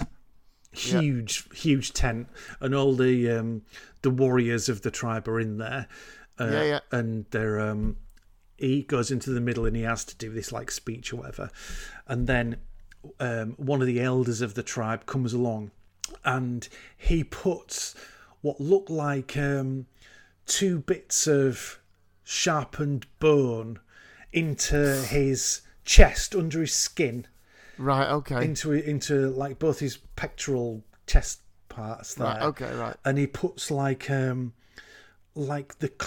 talons from like a bird of prey, a large bird of prey, into his chest as well. And then through the ceiling through the centre of the tent that they're in, they lower down 2 bits of rope. And the rope loops onto these things that are in his chest, and then they hoist him up by his chest, by these things in his chest. And then, as if that isn't bad enough, they leave him there. But as if that isn't bad enough, then they'll hit him with stuff that spins him round on these bits of rope. So it obviously pulls at his chest. And then after a while, I think he passes out. And then they lower him down, and he's passed the test then. Brilliant. The nipple test. He's passed the nipple test. He's passed the nipple test, and then he can go have this woman as his wife. Oh, okay. So he goes and gets the woman as his wife, and then she takes her top off and then rubs her boobs on him for a bit in a tent. Does she put any kind of like Savlon on just to like so she can use her boobs as a healing thing? No, she's a bit glistening anyway, but I think that's more just to do with the aesthetics of it rather than anything else. It's not TCP or she's not got a Dettol solution. No, nothing. I don't think so, no. I think it just makes her boobs look nice. Okay, so fine. She rubs her boobs on and then you don't see anything else, but then she's pregnant. Oh, wow, okay. Yeah. It's crazy Native Americans. Then they get attacked by another rival tribe, which Iroquois. I think is payback for earlier events. Oh, okay. And they run rampant through the encampment and kill a load of people. And they kill the chief of the Sioux tribe. Mm. So then it falls to John Morgan to organise shit. So he gets all a lot of the tribesmen with their bows and arrows, and he puts them in like a British military formation. So it's like 2 ranks of bowmen, archers. Oh, right, okay. The first line is kneeling down, and then the other ones are stood up behind him. Right, and then they wait until these other tribe run onto him, and then he goes, right, fire, and they give off these volleys of arrows. Decimate them, yeah, sure. Yeah. And then they chase them all away. But during that, the chief of this rival tribe, he sees what's going on, and he sees John Morgan's missus, and he thinks, I'm having a piece of that. So he rides down on his own, and he picks up John Morgan's missus and chucks her on his horse, and then John Morgan tries to stop him, and his missus falls off the horse, and then he kills the rival tribe fella, but then his wife is ill and she dies, and she's pregnant, and she doesn't have the baby either. Oh, right, okay. So then he becomes the chief of the tribe because he's the next. For some reason, I don't know how he's jumped up all the levels during this. Yeah. He's like 2 skirmishes later, he's the next in line to be the head of the tribe. Right. I've no idea why. What all these? There's fucking hundreds of them in this tent before, who'd obviously been there since they were born. There's loads of them, absolutely loads of them. There's about 4 people that hoisted him up on his tits. So what happened to them? How incompetent were all them lot? Yeah, absolutely. But so anyway, he became the head of the tribe, and then he got them all to pack up their gear and sent them all off to somewhere that was safer. And then he rode off with a load of the warrior tribe people, and that was the end of the film.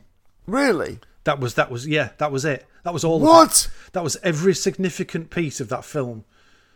But everything that happened, I've told you. Were they thinking of getting a sequel or something? There was 2 sequels.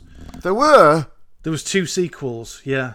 What were they called? With the same, and it had. And I was thinking, but I'm guessing that Richard Harris wouldn't have been in them. Yeah, no, he was in both of them. He was in both the sequels. There's no Man Called Horse. A Man Called a Bigger Horse. I don't know. I've no idea. It was awful. And My Little Pony. Yeah, My Little Pony as well at the end. It's fucking awful. It was just so boring. But then on top of that, it was. I mean, they had an interesting premise for it. Like outsider finds out about these people and becomes enamoured with their way of life. Well, it's a fairly well worked. I mean, maybe No, it was nothing. There was nothing new there, but there was the germs of something to make it into something quite interesting. Sure. Show a lot of the cultural differences and how he became acclimatised to it. But there wasn't really any of that because throughout his time with this tribe, he had somebody who helped him who was I can't remember, it was like his dad was Sioux and his mum was like Canadian or French Canadian or something. He was a mix of people, so he wasn't completely taken on by the tribe. Okay. He was like a bit of an outsider, and they treated him as like a fool. Right, got you. But he spoke English, so he translated for John Morgan Right. all the way through this, and explained a load of stuff to him. And this guy who played this kind of fool character, he just wanted to, like John Morgan, just wanted to escape at the start, and Right. this guy wanted to get out of there as well. So it was like we could help each other, you know. Sure. Get into a situation where we could both piss off and leave all this behind, because I get treated awfully here, you're getting treated awfully here, let's go.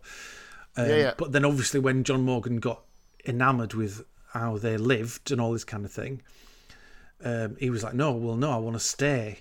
And that caused a little bit of conflict, but that was never resolved. Right.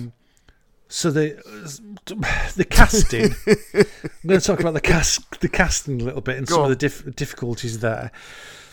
So there's Richard Harris, who I think is a fine actor, Sure. although I do find him quite an intimidating presence in everything, Right, okay.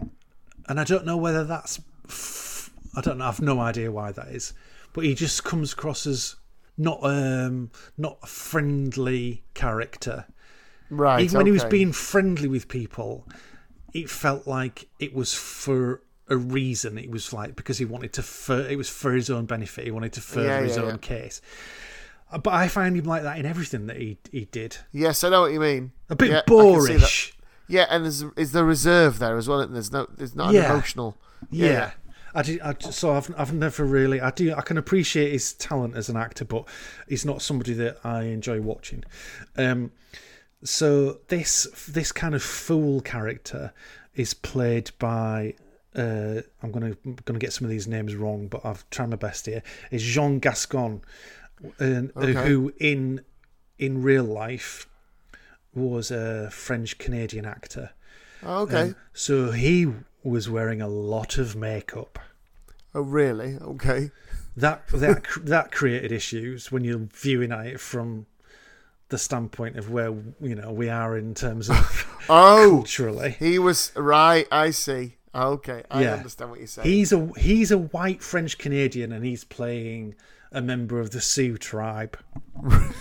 Right. He looked like he just stepped off the set of Two Ronnies sketch that you would rather forget. Yeah, or something from Spike Milligan's Q8 or Q9. Oh yes, Yeah. yes. Decent enough actor, but that created a lot of issues.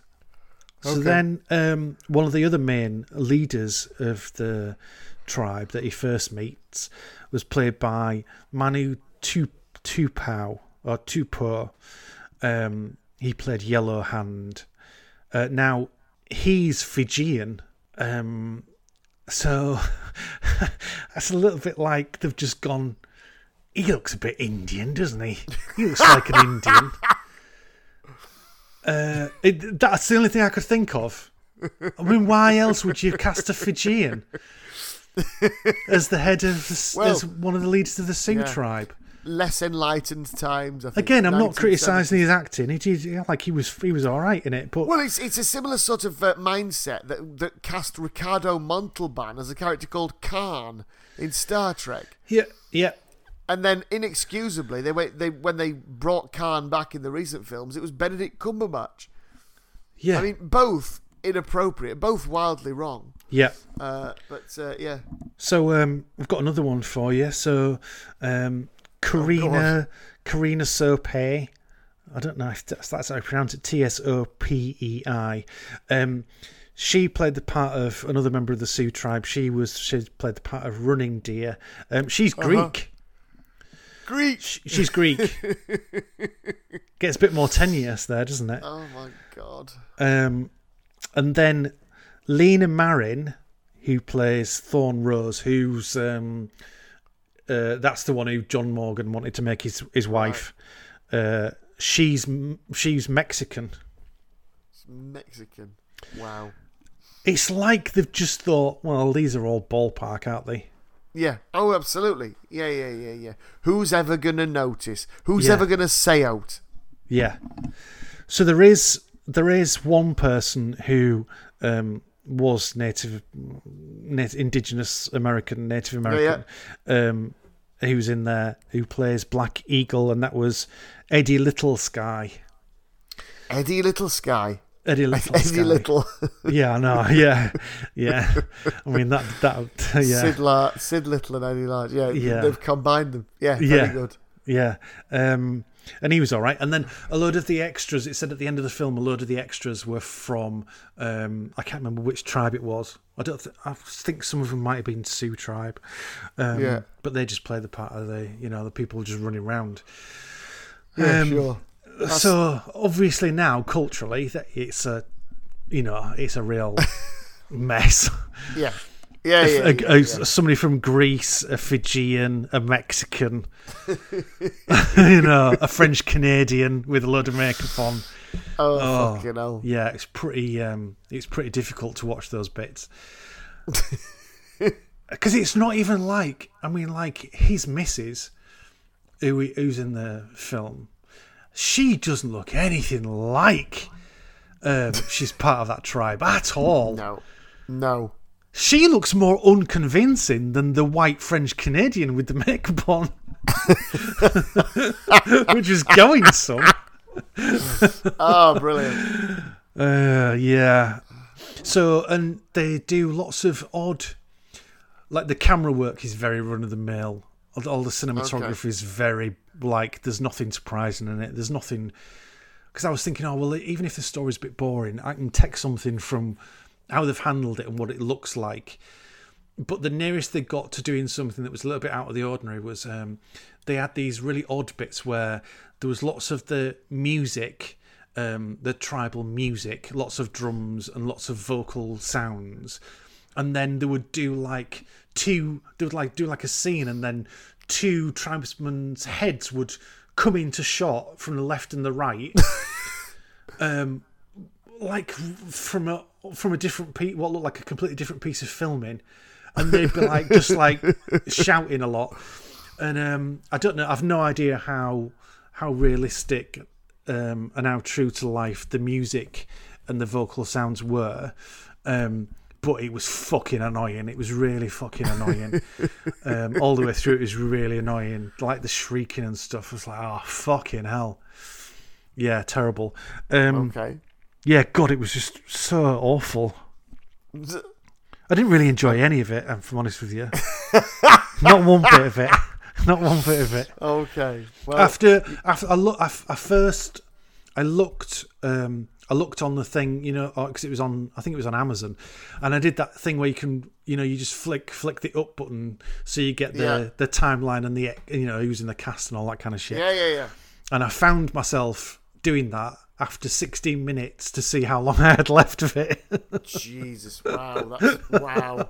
What an indictment. That's awful. That's awful. Yeah. Okay, it's very much I do not in any way, shape or form recommend that anybody watches this film. So that we can file that under massively overrated. Yes. Massively overrated. Filed. Yeah. It is duly filed. Yeah. Very good. It's very much a film of its time, and it should stay there.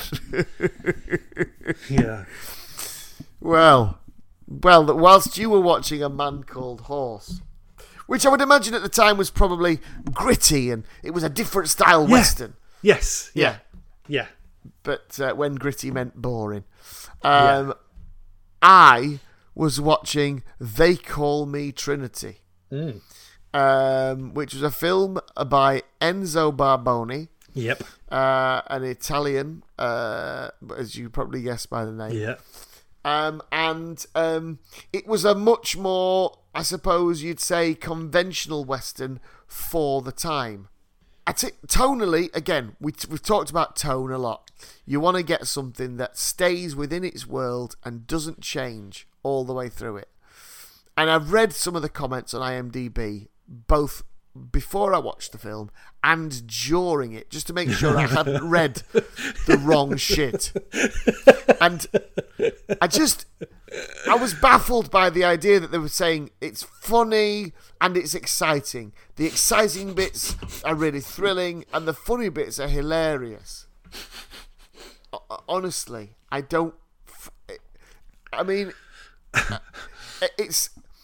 could have sat through it like that Australian laugh out loud, last one laughing, and again not turned a fucking hair. Yeah, it was a film, an early film, in the movie partnership of two actors known as Terence Hill and Bud Spencer. Yeah, neither of them was their real names. I wrote this down. Let me get my phone to consult my notes. So they met in 1967. And they had their first film vehicle created for them, I think, in 1969. Right. Let's have a look. Their real names. Terence Hill's real name was Mario Girotti. Bud Spencer was originally called Carlo Pedersoli. Now, Bud Spencer chose his name. Spencer came from Spencer Tracy. And his first name, Bud, came from the beer. I'm not joking. Yeah, it doesn't say where Terence Hill got his name, but Terence Hill, striking looking guy, blonde hair, bright blue eyes, quite a handsome guy. Voice. So are they what, American Italians? They were Italians. They were both Italians. No. Born and raised in Italy. They were, okay. Enzo Barboni used them for this film. They became mates. They made a lot of films with him. Their first film together, according to this, was God Forgives... I Don't! ! Brilliant. That was the film on which they met, 1967. Other great notable titles: Ace High, as opposed to Aces High. Yeah, just the one. I'll come back to that because that might be a budgetary thing, because cheap is the fucking word. Yeah. Boot Hill, 69. They Call Me Trinity. Just one boot again. Just one boot. They Call Me Trinity in 1970, which obviously watched. In 1971, Trinity Is Still My Name. Fucking hell. All the Way Boys in 72. One of my favourites here, in 74, Watch Out, We're Mad. 74 also saw them make a film called Two Missionaries. Crime Busters in 77, Odds and Evens in 78, I'm for the Hippopotamus in 1979. Who Finds a Friend Finds a Treasure in 81, Go For It! In 83. Double Trouble, these go on. Double Trouble 84, Miami Super Cops 85.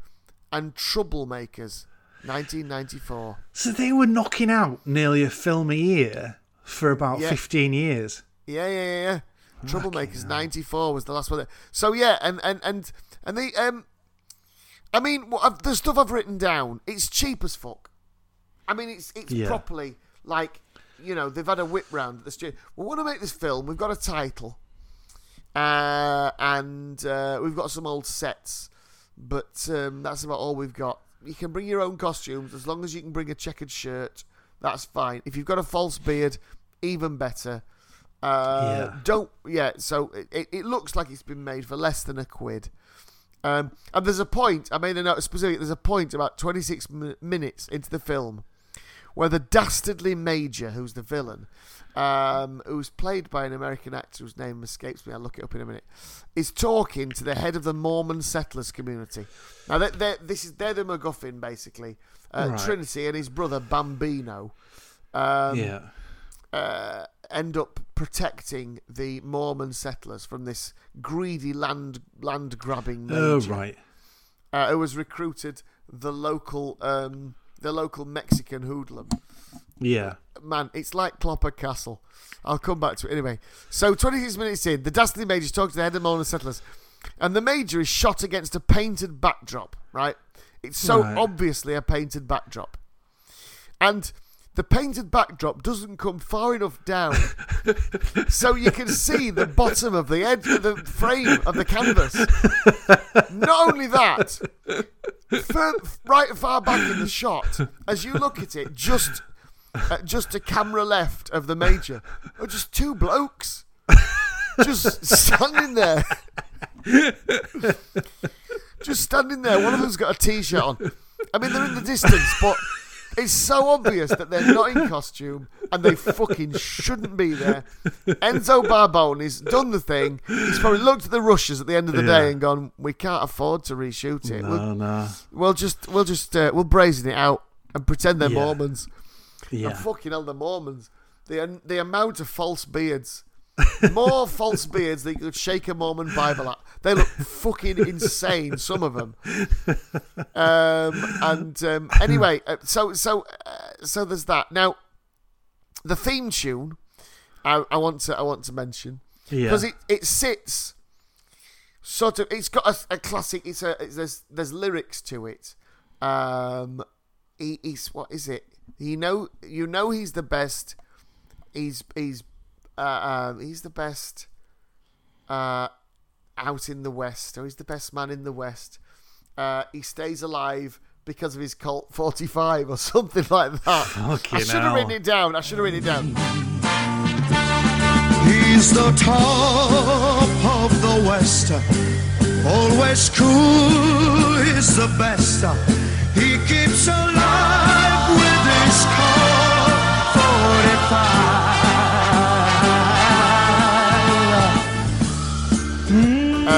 I don't think Cole Porter's got anything to worry about. But anyway, so the theme tune strikes a deliberate crossroads, I feel sure, between the work of early Morricone with the whistles and all that kind of thing, you know, and a Hanna-Barbera cartoon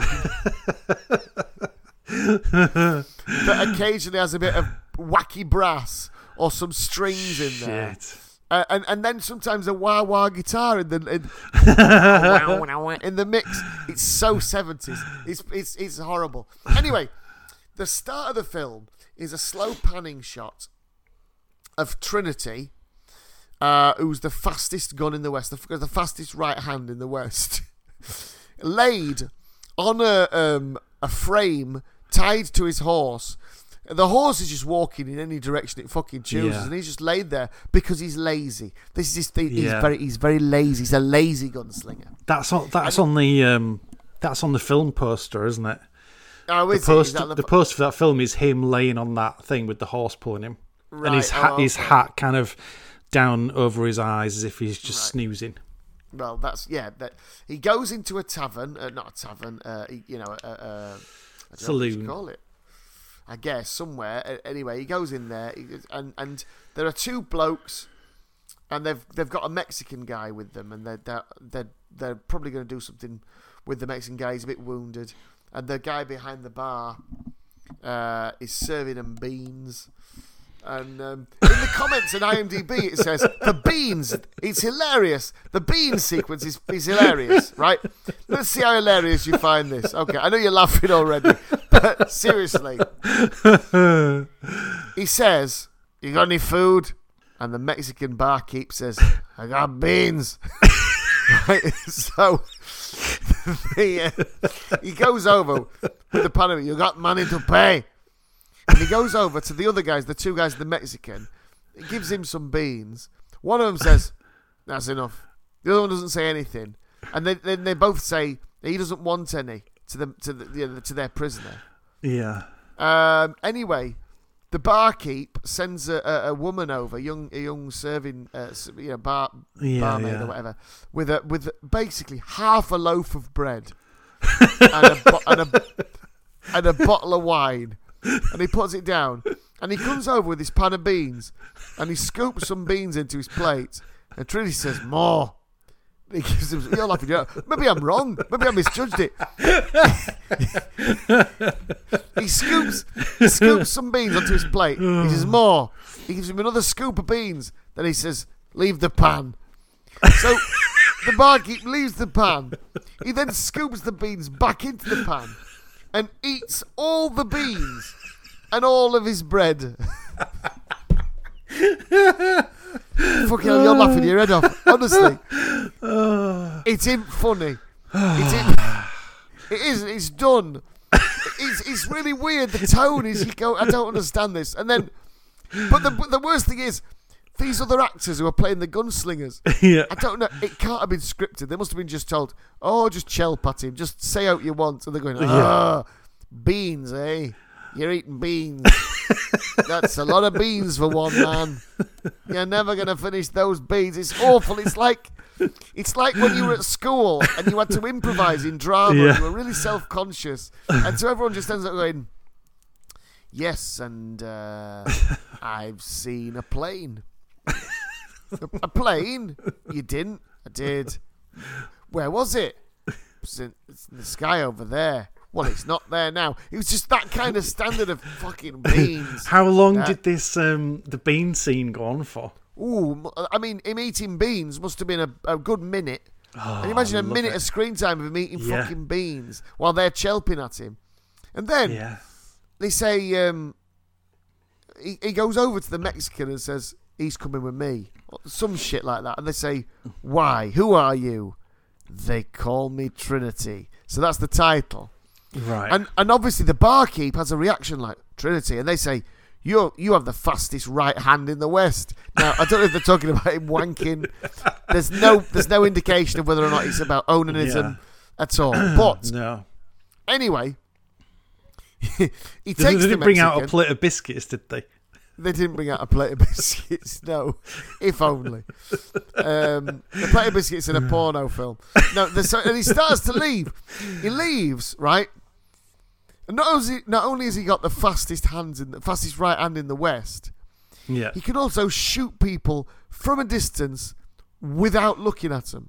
Oh, yeah. Yeah. So they're walking to his frame and his horse, and these two guys go to the window.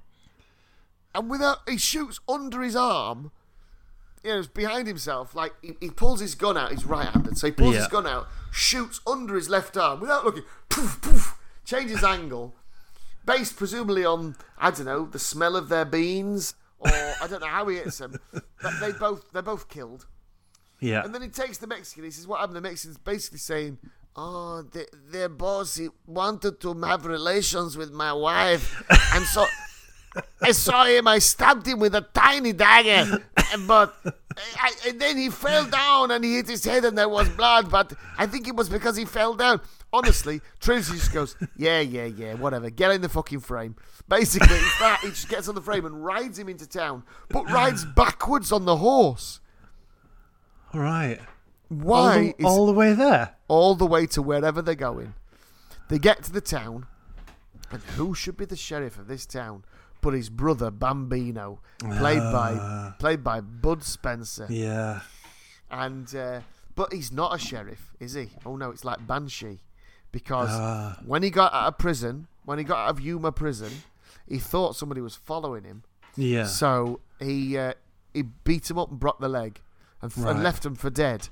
Yeah. And it was the sheriff. He found it was the sheriff of the town, so he took his badge and decided to be a sheriff. It is Banshee. Now, it is Banshee. Now, this guy is like to Trinity what Obelix is to Asterix. He's this big, fucking hairy lummox. Yeah. Who's the first? I mean, not an actor in any stretch of the imagination. But the first scene that you see him in, all he does is go, just grunts and he gets into a fight, and he does that thing that big men do in films. Rather than swinging a punch straight, he just bang down on the top of their head, knocking people out straight away and throwing them around. Yeah. But he is known as the left hand of the devil because he is fast with a left-handed gun. Yeah. And Trinity rides into town and sees him, recognizes him, and says, "Hey, Bambino." For some reason, never established, Bambino doesn't like him. Right. Yeah, my brother. I hate you. They share a mother. They're stepbrothers. And all through the film, they kind of pal up, but it's never that kind of easy banter. A, because they can't do easy banter. No. And B, because Brambino hates Trinity for some reason. Now, I seem to be getting into some micro detail, but if I could just describe it to you as the Magnificent Seven remade as a panto by the makers of the Wacky Racers. Right. It is fucking ridiculous. You've got, at the end, again, just to cut to the chase, the Mormon community. Trinity meets two women, two beautiful young women, and he goes to see the main Mormon dude. Oh, sorry, I have to say, the main Mormon dude is being hassled by the major who wants to buy their land. Right. Who says, if you don't give me your land, I'll bury you in it. Which is, but they're also hassled by some Mexicans, some dodgy Mexicans. But I have to say, they're like, do you remember Clopper Castle when we were kids? Yes. And the Clopper Castle featured the friendly enemy. The friendly enemy who dropped in for tea. So I wrote this down. So the first time you see the Mexicans, they turn up, and it's not like Calvera from the Magnificent Seven. They turn up, these guys, and they're, hey, I want drink. I want something. What do you got for me? What do you got for me? So they turn up to threaten, but the boss, Mezcal, just says, next time we come here, we want good soup with mucho garlic and some vino. Fucking what or what? A shit review on TripAdvisor. It's fucking ridiculous. So anyway, tonally, no idea.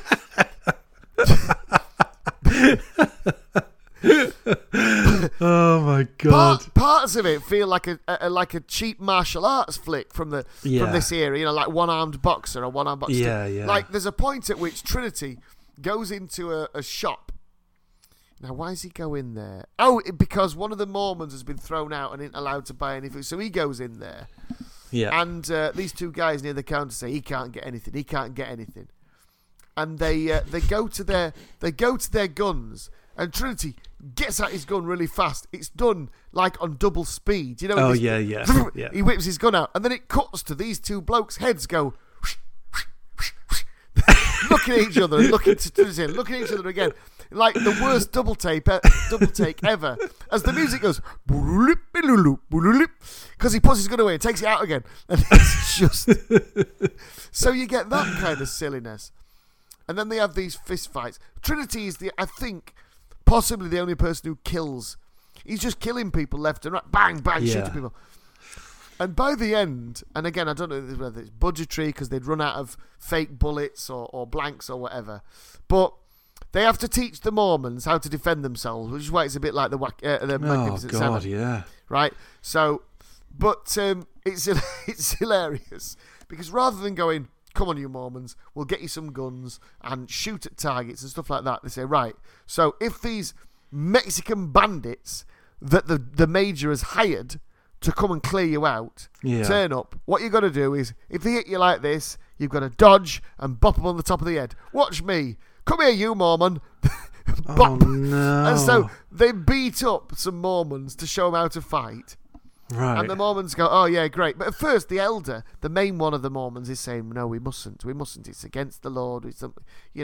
Trinity wants to do this, I should have mentioned, because he goes to the elder to see these two women who were at the shop earlier. Yeah. And he says, Rachel and Susan, I think they're called. They're down by the lake. So he goes to the lake and they're having a wash. They're fully clothed. Yeah. Because that's how you wash, innit? When there's nobody about. Keep your clothes on. For fear of, I don't know, fish that bite your skin. Anyway, so there they are. And, he says, I don't want to. He rides his horse into the river. They say, wait, your horse is not invited, they say. And he says, but I can't swim. And the first woman says, but the water's only up to here, indicating her breasts. Yeah. And he goes, oh, in that case, he stands on his horse and falls over backwards into the water. And they start saying to him, because they're obviously impressed by his ribald tomfoolery, and they say to him, you could marry us. And he says, marry you both? Yes, we're Mormons. literally, I think there were Mormons in the film for that whole, we'll make Trinity a lazy horn dog and say he can marry 2 birds, because that's the 70s, isn't it? And you've got to marry 2 birds. and then they go back, and he says to Bambino, the not sheriff, he says, because he said, I don't want to see you ever again. Get out of town. I hate you. He says, if you help me with these Mormons, I won't bother you again. Not only that, I'll get married. And he says, who to? Rachel or Susan or both of them. I haven't decided. Or something like that.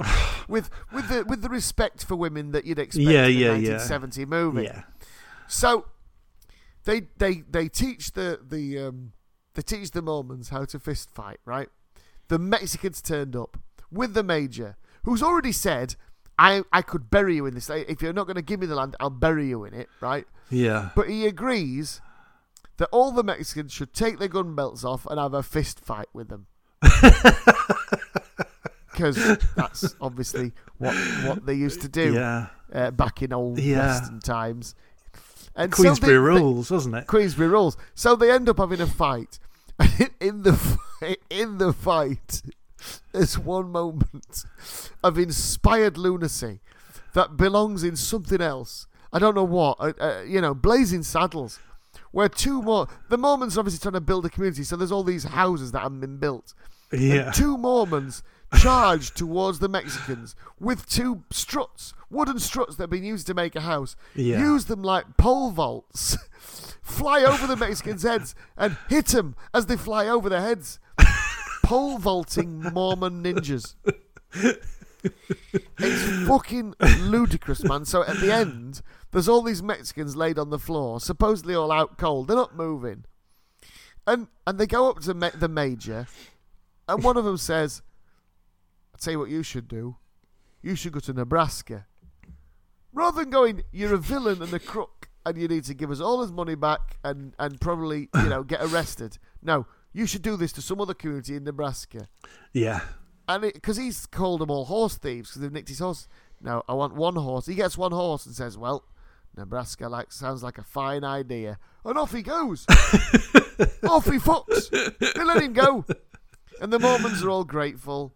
And then Trinity realises he doesn't right fancy the life of a Mormon digging up fields and praying. So he decides to fuck off again and travel on his way. And the final shot, echoing the first shot, is him on his frame being dragged somewhere by his horse.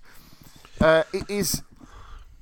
I don't know what it was supposed to, what it wanted to be.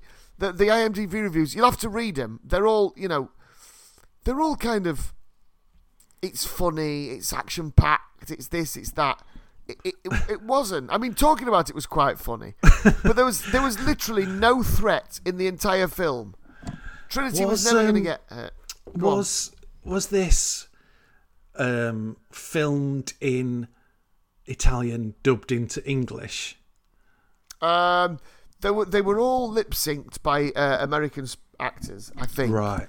Apart from, I'm gonna have to look up the fucking guy's name. I'm guessing that the voiceover acting then was very subtle and realistic. Oh yeah, it was very much of the Stanislavski school. Yeah, very much so. Farley Granger. Farley Granger was the only American in it. He played Major Harriman. And Sarah and Judith were the two women, the two Mormon women, not Sarah and Rachel. Sarah and Judith. Enzo Barboni, shocking. Anyway, so yeah, it's the not Mexicans recommend then. No, Mexicans are a bunch of buffoons. It depends if it sounds like your kind of thing. And maybe I'd become fascinated by their film. I mean, Bud Spencer said of himself, I can't act, I can't really move, and I don't speak English very well. So What the fuck was he doing in 22 movies is anyone's guess. But yeah, it's not funny enough to be a Carry On Cowboy type deal. It's not exciting enough to be like The Magnificent Seven. But it's probably somewhere in between. But taking it's not great. It wasn't boring. I have to say that. Right. It wasn't boring. Right. Because I was constantly agog.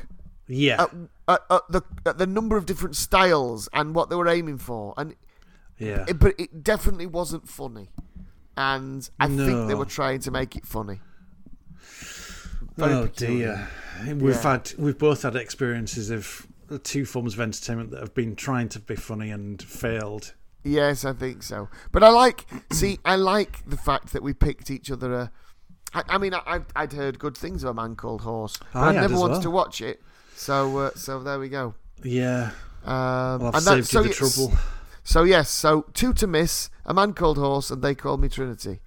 And so to 1971. 1970, so far on our journey, is the worst year for film. Yeah. I think we need to make a note of the best year for film and the worst year for film as we go along. We should. And judge them on the two films that we watch. Yeah, probably a good idea. Although, with that in mind, you might not be happy with what I've chosen you. Well, do you want me to go through your choices first? I haven't even made you any choices. I just right. got you a film, which is really mean. What I've done is I picked, because I was a bit obscure with my choice for you last time. I've given you a couple of mainstream ones. Ooh, okay. And then I've given you my choice that I want you to watch.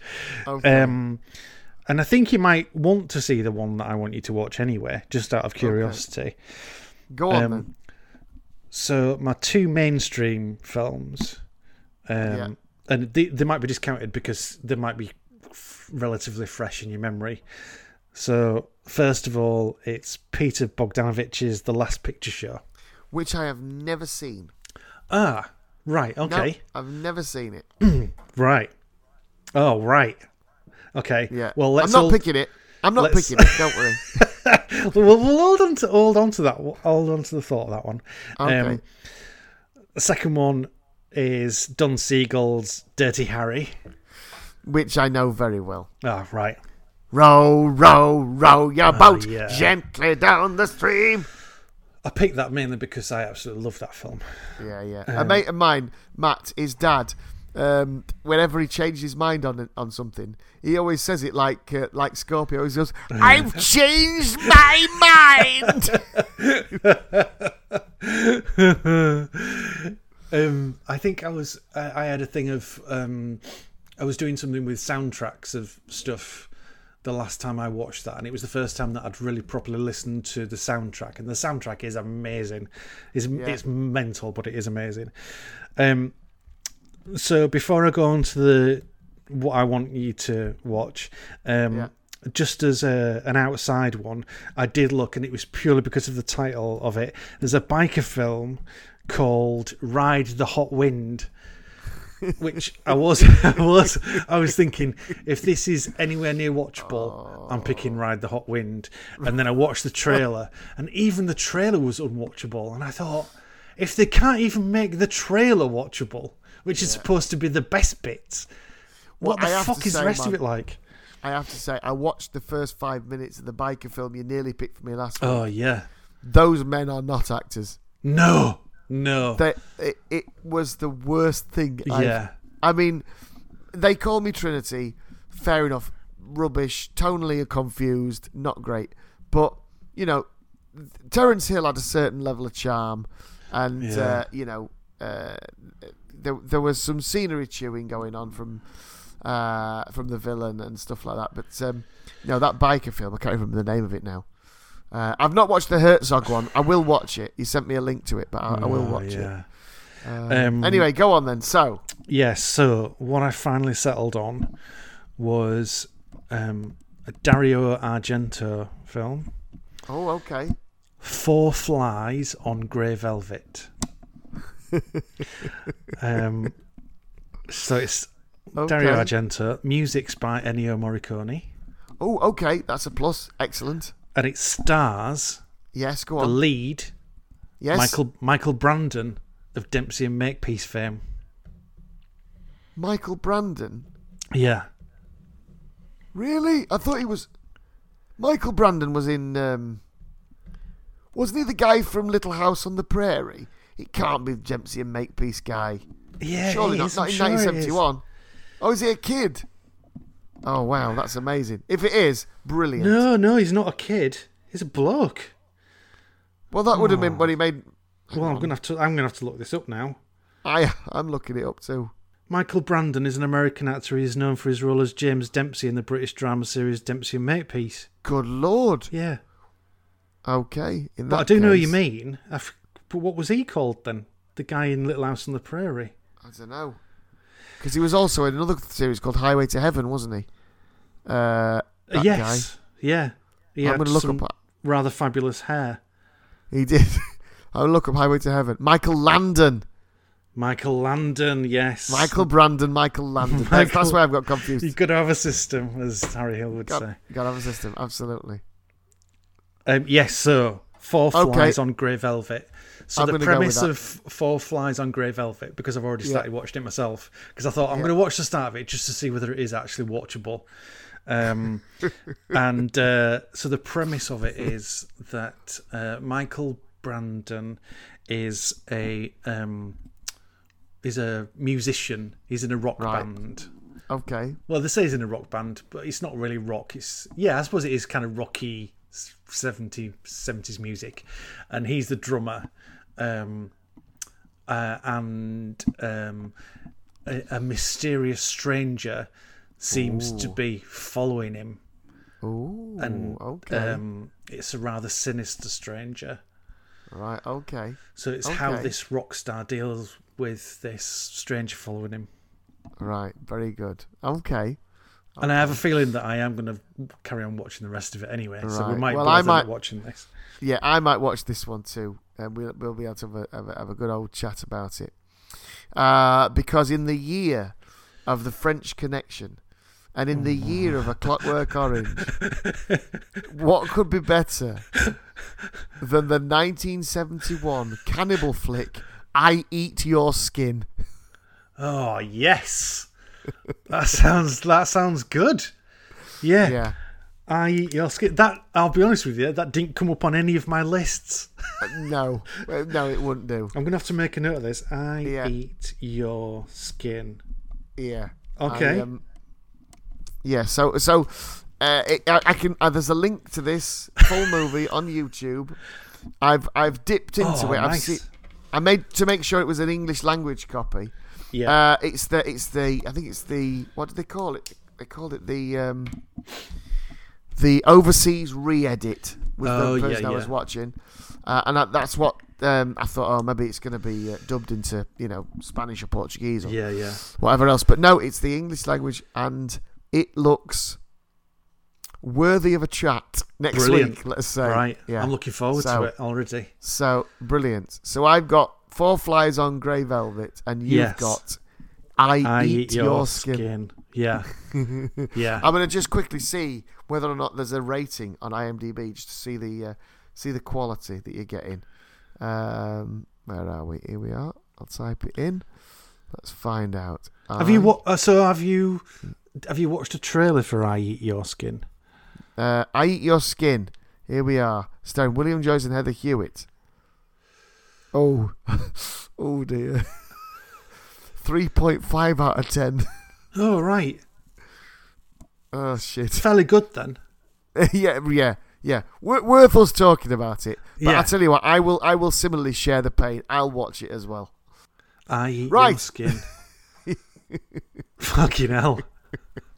I mean, the brainstorming session just on the title for that didn't go far, did it?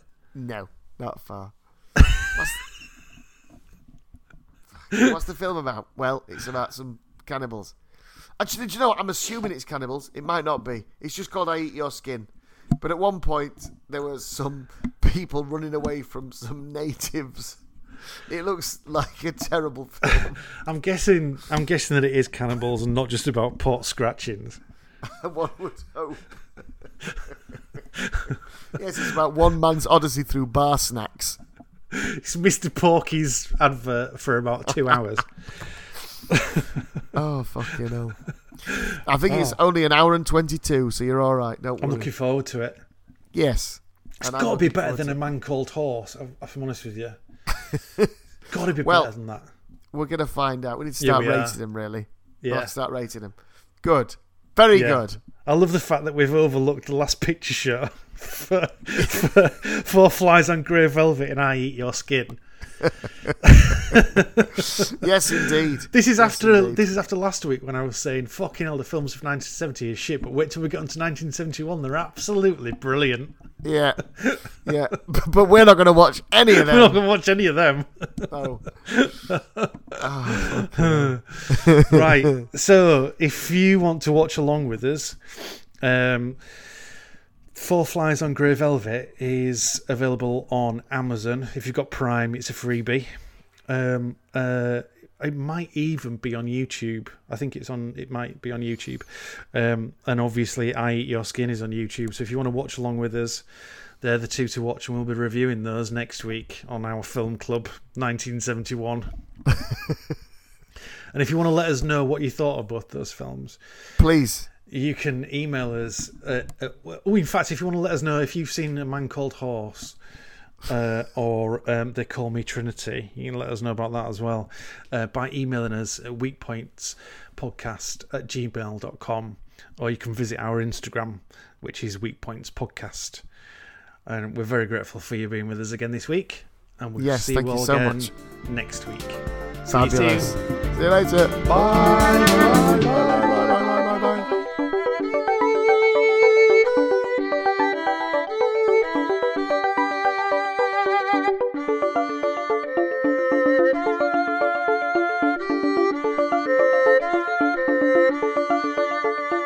Weak Points. Film, 1970. A fucking awful year for film.